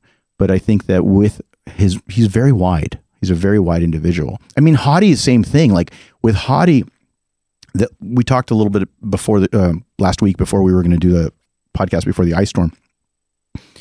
Hadi, we gave up 10-15% conditioning compared to what he normally is for the extra 10 pounds of stage weight. And that was one of those things because I've always gotten feedback that he can be a little bit bigger. He still was out conditioning everyone before, but now it's like, okay, if we give up 10 or 15% conditioning from behind, but we can put on those 8 to 10 pounds, how is that going to look? And it was a risk, but obviously it paid off because the density and that muscle maturity on Hadi was rewarded by saying, wow, we could really see him be dominant on that stage compared to before he was super ripped, but he just isn't big enough yet. He still looks a little undersized. Now that step up this year was a risk, but I think it paid off. Oh, you masterminded perfectly. I mean, going into the Olympia, there were rumors about Ramy being bigger and better than ever, right? Yes. So I'm sure that you knew already you're not going to beat him exactly on the size, but there was arguments that he beat him already, last year, right? But he didn't. I agree with you. 2019, I think Hadi could have won. I think in 2021, Hadi could have won. He was third place in both shows. He wasn't even second place, but even if I would have loved to see him even in second place, but it was what it was. And as the feedback from Steve Weinberger and the rest of the judges was, he needs to be bigger. He needs to be a little bit bigger to be able to keep up with guys that are way bigger than he is. So that was something that we were going to go into with the game plan. And with him coming out a little bit earlier this year, that made a big difference as well for us to be able to really put on some extra size on him and then keep that size as he was dieting down for the show, the final days. But, going back, let's go talk about the Arnold because I do not want to lose this. On the Arnold, what do you think the top 5? Give me your top 5 right now. Samson winning. I said this, yes, I have to repeat it. I had Andrew Jack second. Jack second. And I had Big Ramy third over fourth Nick Walker and the fifth Sean Clarida. Okay. This is because I answered the way how I would want to how I would judge, not what I think the judge is going to judge. Right. I know that if you give me $1 million, I can put only one guy. I would probably put on Nick Walker. That would be, quite a secure bet because he had all the momentum going. He's going to show up in much better condition, I think, than at Olympia, because he was good, not great there. He was very good there. I still don't think he was great. He can be even better conditioned. Mm-hmm. I see him in the gym and he has that kind of transparent onion, cellophane skin. Right. I mean, it's like amazing. You just move it and you see every capillary going in here. I mean, really, really, really. He's got very thin skin everywhere. Let me ask you this: with the things that you say, how does does he get mad because you guys see each other at the gym all the time, right? Aren't you at Flex's gym? I mean, even that day, I saw him and he goes, "Oh, man, so now you talk shit." I don't talk shit. I just say my opinion, right? And look, if he's here in a podcast, what I supposed to tell him? Oh yeah, Nick, I think that you should win Arnold. You have a best physique. Is this what I'm supposed to say? Because now, if not, I'm a hater, right? Right. Well, okay. I mean, it's your opinion. Yeah, you're one of the favorites. You have your tools, okay? And, you should just pray that those tools are going to be judged favorably, But, that's why I'm saying, how you as a coach, how did you see Derek beat Nick? Because Nick is still Nick. Wow factor. Oh, my God, so much muscle there, Okay, so you have to be, the shape matters. What I say to people, and you can take pictures anywhere, cover the upper body, cover the lower body, cover from front and back, and then you see a lot. That's like instantly show you the balance. Okay, if you happen not to see it right in front of you, because I said like balance need to be preserved, and if balance is missing, it's so visible in so many poses. Okay, but they're going to that's why I said they're going to erase that. If you had that in a symmetry round and you established balance is not there, you're penalized. If not, if it's blended in, it can be just, pushed away. That's on that note. And now if you're going to freak me out in the second round, it's your round for that. Freak me out, no problem. And then there was the third round, which I thought would be a very good idea. Base your opinion on what you've seen so far, but give opportunity to the athletes to impress you to the point you can change the scores, and then if you can also give them prize money for a best posing award, they're going to put even more effort to entertain the I think that's why they did that. They did that because they wanted people to the competitors to actually put more time and effort into the posing round. And for those like Melvin Anthony and those guys that used to really go out of their way to focus on that posing to make it really pop on stage and people make it memorable, they were giving out the posing awards. But I don't know if they're doing that anymore. Well, but Arnold Classic. Let me not stray away from this. So I do have a very high hopes for my guy Samson. You ask if I can provide you with some upgrade. Yeah, that's what. Let's get into that. Do we have some? There's some confidence here. So you got some confidence. Obviously, there must be something good in those check-ins. Yeah, it is. It's very good. Right. I mean, I'm a huge fan of Samson's physique anyway, right? And then, of course, as his coach, I'm responsible. So you need to bring that beauty condition, slice and dice. But here it is, you as a coach, honey, when you look and when you say certain things, you gain and then you lose a lot. So if I would gain a little bit of that, and lose like so much of that wow factor and completeness and roundness. This is where I was going. So I think that he has a best combination of everything: thickness, width, balance, shape, size. He was 290, 4.6. I mean, it's a crazy. So I do have a very high hopes. Is Nick gonna look more ripped than him? Probably. You already, can see this going in the stage. Nick has that ability to have a really super thin cellophane skin, see-through skin. Okay. Is going to happen exactly? Probably not exactly. But Samson's now separation on quads. It's deeper. Some striations are coming. Some striations are coming here. I just believe that he can overtake him. But Andrew Jack is that wow factor that we waited to be peaked properly. So far, I think 4 shows. Arnold, amateur, he wasn't. And then Texas was, pretty good. But it's still not 100%. Arnold Classic, UK, I think was not even as good as Texas. And Olympia was, good.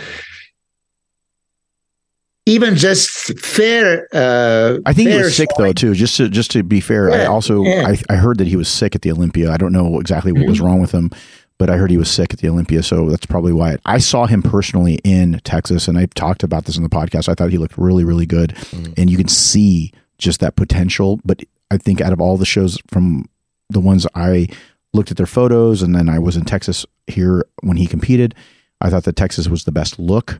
Yes. But I do think that there was definitely a peaking issue, and then whether it was because he was sick or because just they were trying to do different things for the Olympia, it's going to be interesting to see him at the show, because if he peaks, then everyone's going to be like, wow, it could be that look. And then obviously you have Samson, but this is the thing that I'm interested in now, because you're such a fan of Samson's physique and just physiques that are pretty in general.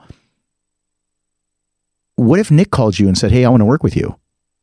Of course I would. Listen, I have, I'm never going to show because Nick didn't show the video, so I wasn't going to show. Before the Olympia, I went into the posing room and we posed, and I gave him some pointers. And if you would listen, all my pointers were... If you would have listened, he would have won the Olympia? No. My point, no, of course he would. It's not like I would give them... There was just posing pointers. Right. To try to create the illusion of more aesthetics. You know, this is the only thing. And you can do this in every pose if you master it. And look, he's posing, I think, very, very good. You know, so what do you try to accomplish from the front? What's from the side? What, you know? Did he listen to you? I think that few things like side chest pose, he turns a little bit more around. You know, like that thing. You see me this big, or you see me this big, right?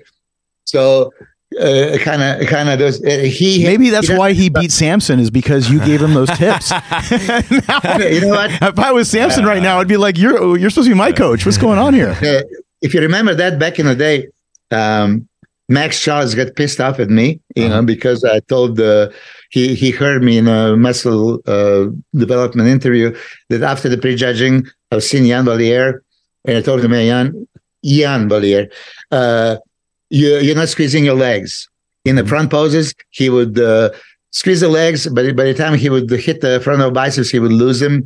You know, same thing for leg. And if I'm a judge and I'm judging, whoa, now you can lose. So my duty as a true fan, and I try to help everybody. And this was, I want to tell him that, but Max would figure, I basically help him with the info.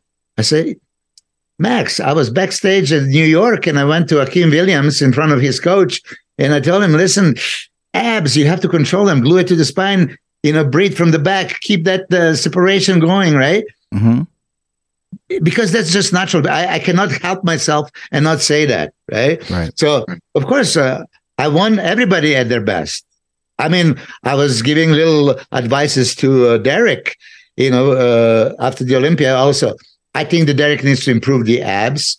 That still the way he hits ab shot is not glued in. That's the muscle you don't squeeze out; you squeeze it in. But you can squeeze it and crunch it and lose the separation, or you can make that separation more. So he needs to create that depth. Just the way he posed, I don't think he did it correctly. This is just my. But just remember, I'm gonna counter that real quick.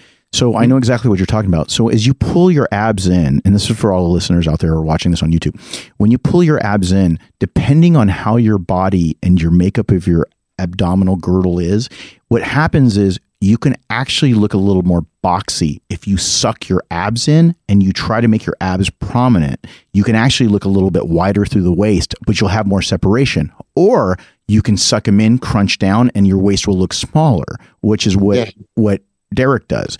So so that's why I'm saying, like, there's a lot of yin and yangs. There's a lot of different ways of being able to present your physique. So if you want more separation, super small waist.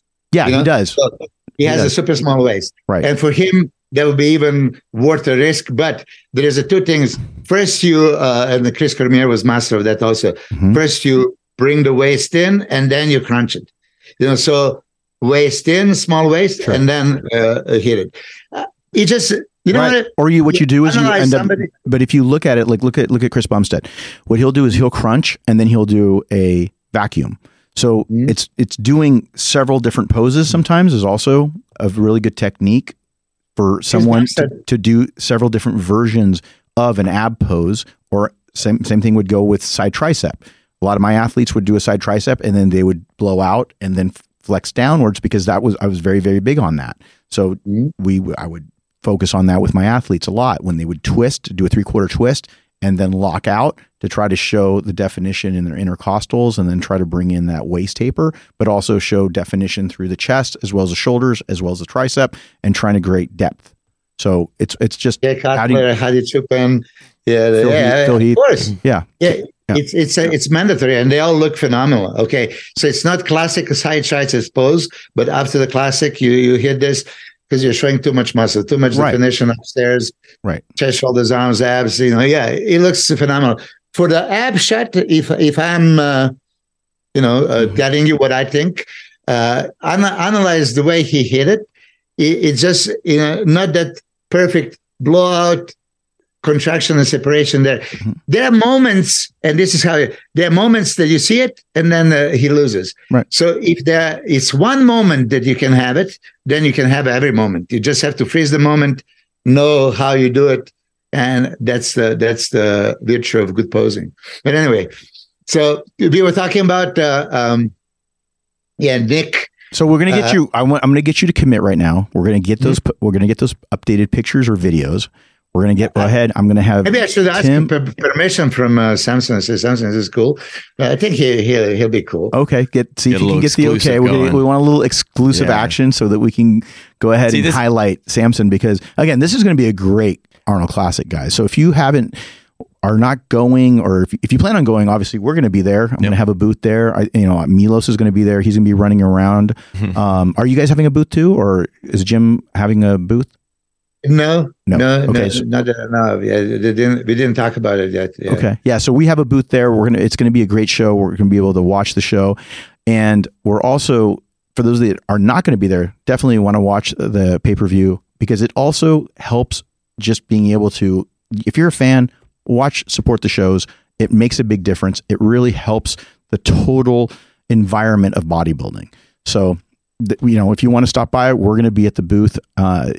We're going to be announcing the booth. And one thing also too, Milos, before I forget, you've been doing some clinics too. I want you to make sure to talk about that. Didn't you have a clinic like last week when I talked to you 1 or 2 weeks ago? I do a lot of training camps. I have my maximal hypertrophy training camps. And maybe if you have a time to touch the subject, because you do a lot of same concept, hyperemia, increased blood flow to the muscle.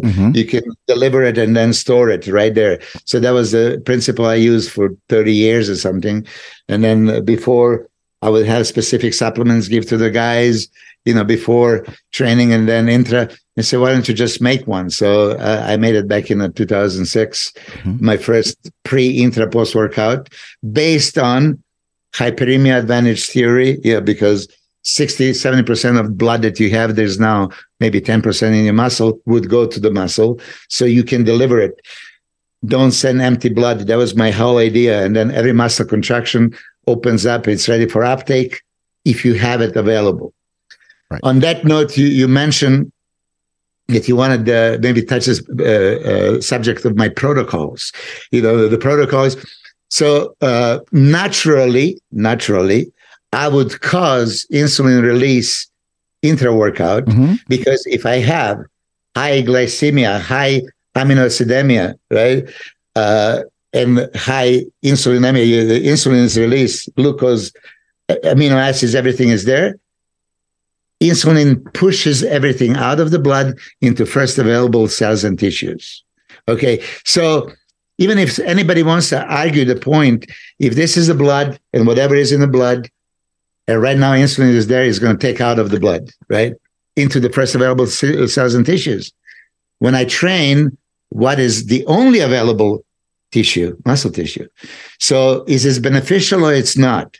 And I know that a lot of people would say, no, you don't need it. Yeah, I just give you branched chain aminos, or some people give essential aminos and maybe add, some nitric oxide boosters and beta-alanine, citrulline, stuff like that. But I would ensure that you have enough glucose, so it's going to boost your endogenous insulin release, and then it's going to store everything. On that note, yeah, as you know, I'm guilty of exogenous also. Yes. Because I use that. For me, it was no-brainer. Supraphysiological amount of a storage hormone, insulin, is anabolic hormone. Is this plus or minus in the bodybuilding's arsenal? It is plus. And this is why I used it. But when I was with Jay Cutler on the podcast, which I wanted to mention, he did say that you never wanted to use it, that he used it before, and then with you, he never used it. So I understand that probably none of your athletes use it, and you're going to touch the subject. So I'm ready for discussion if you are. Well, I know that you're Wow, you can do a whole different show. I'm going to say, because this is going to be I can see that this could be a whole entire topic. Yes. Because anybody who knows me knows it's hard to shut me up, and I have officially just turned into a listener of the podcast for this entire thing, because I'm just taking all this in, because I would be very curious to hear a lot more of that. Again. Okay, so you want to do this separate for that one? Yeah, let's talk about that. Let's do a part 2 on this. Let's do a part 2 on this, and we'll talk about the different methodologies. And let's make sure that the listeners, there's 2 things though. The listeners who are listening to this or watching it, if you're listening to it, go to the YouTube, go ahead and let us know what you want us to talk about, and let us know if there's any specific questions that you have, because we'll do a follow-up on this and get a little bit more technical, whether it's training, supplements, any of those things. Because I want to follow up to one of these ones, personally. Okay, I do. Sorry, for you, he didn't let you speak. Yeah. I just want to, next time I'm bringing a notebook. That's what I want to do. I'm going to be sitting here writing everything down. That's what I want. So yeah. And the cool thing about it is that I think obviously I don't talk a lot about protocols, because I feel that my athletes, it's up to them to discuss it. But with Jay, I've been getting a lot of questions about it, because Jay had talked about it in several different podcasts about the lack of insulin use in my protocol, and other things that have been discussed outwardly with clients that I've had in the past or present. And so I am okay with it. Actually, it was funny because we were talking about it yesterday, because I am doing that seminar with Chris Bumstead on February 25th here in Irving. And one of the things that that I'm going to be talking about for one of the first times is going to be talking about a lot of the different protocols and what I believe in, what I don't believe in. And I feel that whether it's diet, training, nutrition, my philosophies. So February 25th, if you guys are interested, I'll put a link down below, because I am doing my first seminar with him. We're doing a tour, and we haven't put out the other tour dates yet, but the February 25th in Irving, Texas is been locked in. I'll put the link down below. So we're going to talk about nutrition, training, and as well as just being able to be the best version of yourself, both on and off the stage. But I know that Milos, you probably want to talk about I'm dying for, but listen, because you're so knowledgeable, and I would need to pretty much convince you, as you're a coach that doesn't use it. Yeah. So you would have all the reasons why you don't want to use it, and I would try to convince you. But okay, we can leave this for a separate show. I feel guilty not mentioning Big Ramy. And I was going to say, we left out the guy that just won the Olympia 2 times. Yeah. So because the way we were discussing, and then, oh my God, I still think that Big Ramy's decision to do it is great, because he can rebound very quickly. It's not like he lost his body, and the peaking was not exactly perfect. Those injuries that he had, would it affect him? Is going to still affect him in this certain poses, right? But can he have that overall wow effect like he used to? Like when it's Big Ramy as Big Ramy and Big Fool in a good condition. I think that he's still top runner. He still beat Samson. I mean, even going into the show, the only guy he lost, to was Nick Walker. That's right. And Big Ramy, not perfectly conditioned, losing to conditioned Nick. It doesn't mean that he's going to do it again, right? So Big Ramy is a big enigma. Dennis James said that, the way he looked going into the show, he really didn't think anybody can touch him. Mm-hmm. And we've seen that nerve damage, right? The lower lats insertions are not there. They're not going to be there in that back double biceps pose. Lat spread pose, he can get away with it, without being seen. And he's still so wide and glutes are there, crazy legs, width, everything is there. Ramy from the front relax. Yeah, I would just suggest do not make his waist big, like you just talk about if you do it wrongly. And that's a perfect example now that you mentioned. Yeah, I said I don't like big Ramy's frontal biceps when he goes down with the abs. Mm-hmm.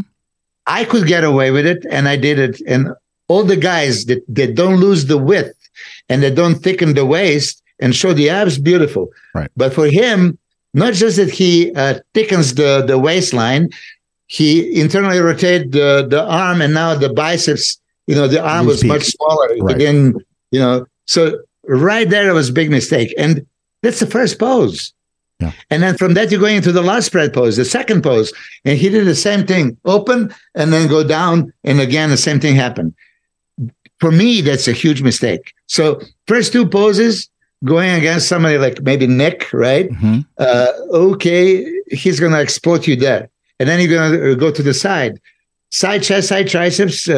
Ramy is good, great. So he's going to hold his own or beat, those guys. He's going to be very competitive. Back double, he's going to lose. If you're even a coach, okay, let him lose that pose, no problem. Right.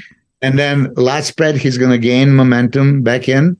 And most muscular, so big Ramy, what do you think they're going to bring? They're talking about flat look, so they're going to probably have to go for a fuller look. Mm-hmm. What I'm hearing in between lines, right?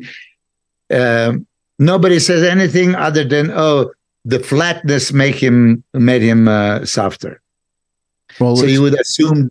Yeah. So, I mean, it's always a combination of fullness and dryness. So if he was flat and when you get watery, because if you get so flat, you become watery because you're just, the tension is not held. The carbohydrates are not really loaded the muscle properly. So you don't get the separation and you don't get the definition. So if that's the case, yes, it's going to be that, but there's a lot of other different types of variables too, that at the end of the day, I'm excited to see it because I'm just like, okay, can he come back? Absolutely. It's just a matter of how much is it going to make a difference in 7 weeks, 8 weeks. Yeah, but he's second highest placing. He only lost to Nick, right? So in theory, if he just repeats his condition, right, he would still be because you can't think that way because you got to say Samson theoretically better, speaking, right? Because that means that everybody else has to be stagnant. So you have to say how much better is Andrew going to be? How much better is Samson going to be? How much better is William Bonac? Don't count him out, And I think that those have to be addressed as well. And then the X factor is Sean Clarita, because we all know what Sean's going to look like. But again, he gives up a lot of weight. But how is that going to look next to somebody like that? Because he's only going to be 175 pounds. But if he looks so complete, that is a compelling argument, but you won't know until you stand next to him. So when he qualified for the Olympia Open last year, he came in beating Regan and he came in beating Sergio, but he didn't have any of these top guys. Now, let's see how he looks like. That's exciting too, to see what he's going to look like next to some of these top guys. But how do you see that? I mean, because we talk about classic. I think it's so this is what I think. I think that when you don't peak, you open up that window for people who peak even at a smaller, lighter body weight to beat you. And I think that's where Sean's going to make up ground. So if he catches these guys slipping, he will beat them because if they don't peak properly. Yeah, and you know that he peaked every single time in the last so many years. I mean, he's dynamite. It's just After he's very dangerous. Very super dangerous. I mean, there was that X factor that he can possibly win the show. Would you bet that he's not going to win? I mean, there's so much compact muscle and the conditioning and nothing missing. Narrow, that's his downfall. He's narrow, and some people will say, "Oh, he's not big enough because of this, that." But it's a comparison, so it's all about comparisons at that point. So whoever has the most complete look is who should win.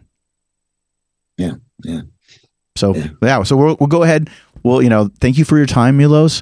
It's always good talking to you. Great to have you on the podcast, and we definitely have to do a part 2. And I think that we'll listen to the fans, and we're still waiting for the 500 likes so we can get him to take his hat off, because he's never. I think he showers and he sleeps with his hat. I think we're breaking a record right now. I think we're only a few comments away from me having to take my hat off on the next podcast, so we'll make that happen. Yeah.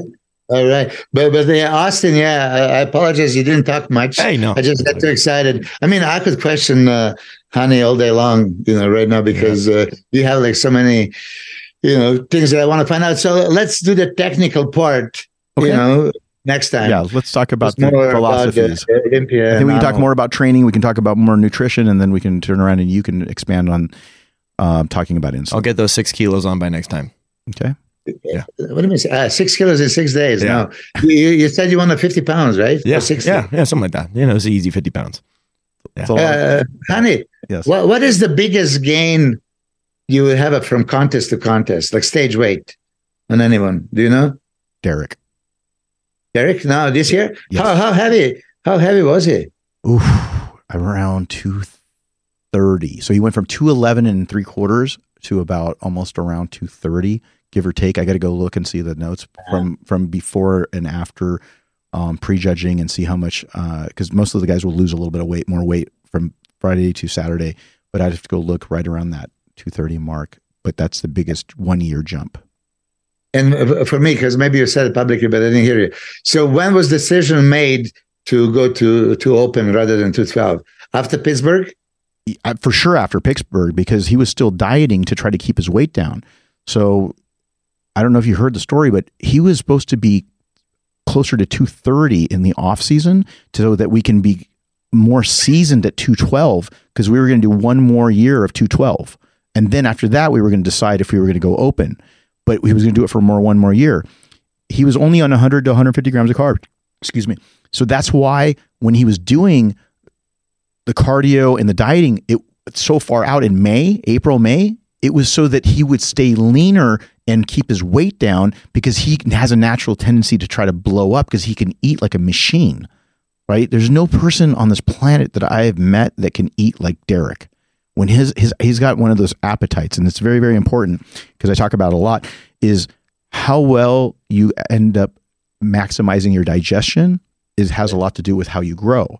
And he can eat. And so I had to keep his carbs really low all through the off season, because he said 230, but what was he on the stage in Pittsburgh? 250. I don't know. He lies. I think he said it was 257. Yeah, he will 252 to 257 on in Pittsburgh. 250. Yeah, he lies because he lied to me. He told me that it was like 249. It was on the podcast when he shared that one. Yeah, and then because he just started scratching his head and he was like. He tells partial truths. I'm not going to call it a lie. He because he was telling me 250. I'm like, what are you weighing? 250s? Yeah, and 250s. And it was like rough range. And then next thing you know, 52, 50, and then 6. And then it was like, would they say that to low 50s, high 40s?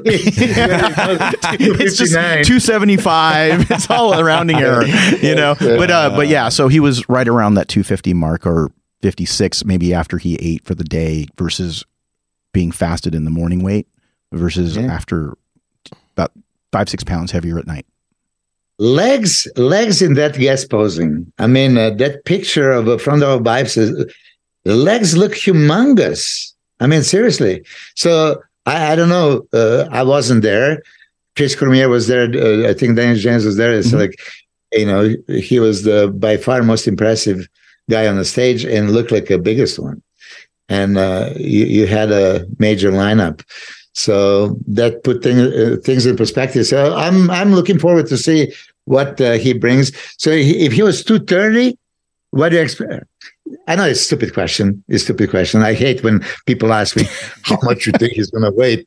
But then again, this is the Milos fan part. Yeah, he's like, this is a stupid question. Out. This fan's coming out. What's up, Milos? Ask the question, brother. Yeah, because you put the 10 pounds on Hadi, right? You're going to put the 10 pounds on Derek? It doesn't. I don't choose that. You have no idea. Okay, yeah, that's a stupid question. I apologize. Yeah.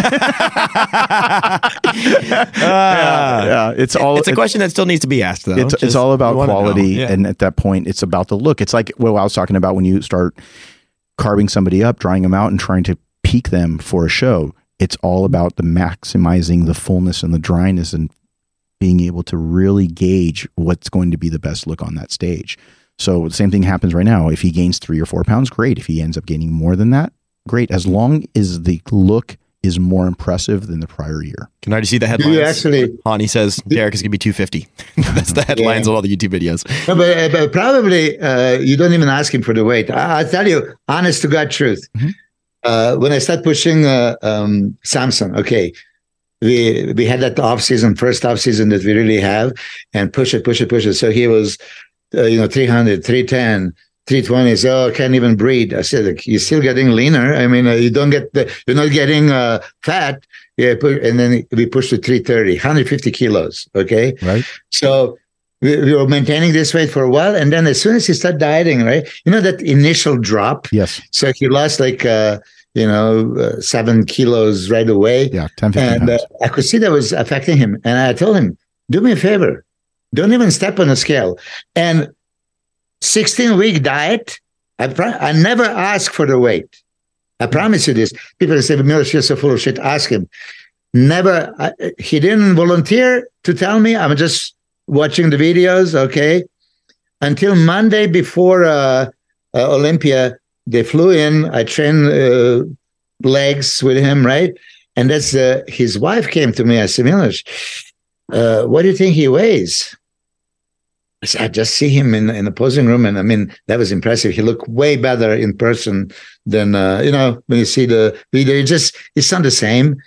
He had to be over 290. Shit, he was 294.6. Mm-hmm. Okay, so but I could care less. Right. So when they step on that scale, it means nothing. Right. So to me, it does. So just to give you, we can talk about this in the next episode. Oh my gosh. Yeah. Okay. I have my athletes check their weight sometimes 3 times a day because the formulas that I use to be able to gauge kind of what I'm trying to do has a lot to do with that. So yeah, high tech. I don't know if you call it high tech. It's just my method. I don't know if it's high tech, but it's. Listen, I don't use it. It's very good. I like to learn more about it. So if you volunteer. Yeah, I would drive Jay nuts. I would have Jay send me pictures in the morning and then at night, and it would drive him crazy. And I loved it kind of because it tortured him. So because he wasn't used to that, because I think with Chris Aceto, he didn't have that structure that I had. And it reminded me, working with Chris Bumstead this year, reminded me a little bit with the first year I worked with Jay and in 2009. And it was one of those things where it's just, they're not used to that, because Ian isn't probably like I am either. So I am so meticulous with the information that I need and when I need it. It's just like, wow, this is a lot of work. That's what Jay said. Because I asked him, Jay, you work with all these coaches, and tell me, and he points you out, and then he says that you are such a fucking pain in the ass, but it had to be that way, and he appreciates it. Like, wow. And that, you see, maybe I'm going too easy on my guys. So what is it? You're asking three times update pictures a day? No, sometimes it would be 3 times. It would be in the morning sometimes it would be after training and then at night. But at least twice a day at given times, and then the weight twice a day, because I have a formula of wanting to know where I extrapolate weight versus conditioning at certain times of the prep, where I end up actually creating an idea of where I want that person at 4 weeks, at 3 weeks, and what the delta is from the morning weight to the nighttime weight. And then that is processed within my formula of how I want that person to look. Yeah. Damn, like, wow, shit. You got some stuff to cover in episode 2. Yeah. Yeah, god damn. That goes, there goes the bro science, and it comes to bro science. Yeah. So you wanted to ask me a question. I told you I'd answer it. Yeah, I mean, I would like to find out more details. Listen, everybody can learn from that. I mean, Jesus Christ, honey, that's like something special. I don't want to It's an unhealthy obsession, Milos. Now, but that's going to put me into the thinking mode. Exactly. What can you possibly do? So I didn't do it that way. All the respect. Yeah, no, I appreciate your time. Thank you so much. We'll talk more about it. I think this is going to be really good food for thought for 100%. Those listeners. We want to make it really, really special for them. So again, thank you again for your time, because I want to be able to continue this conversation. Anytime. Thank you so much. Hani Rambod, Milos Sarcev, and we have the wonderful Austin, and that's the truth.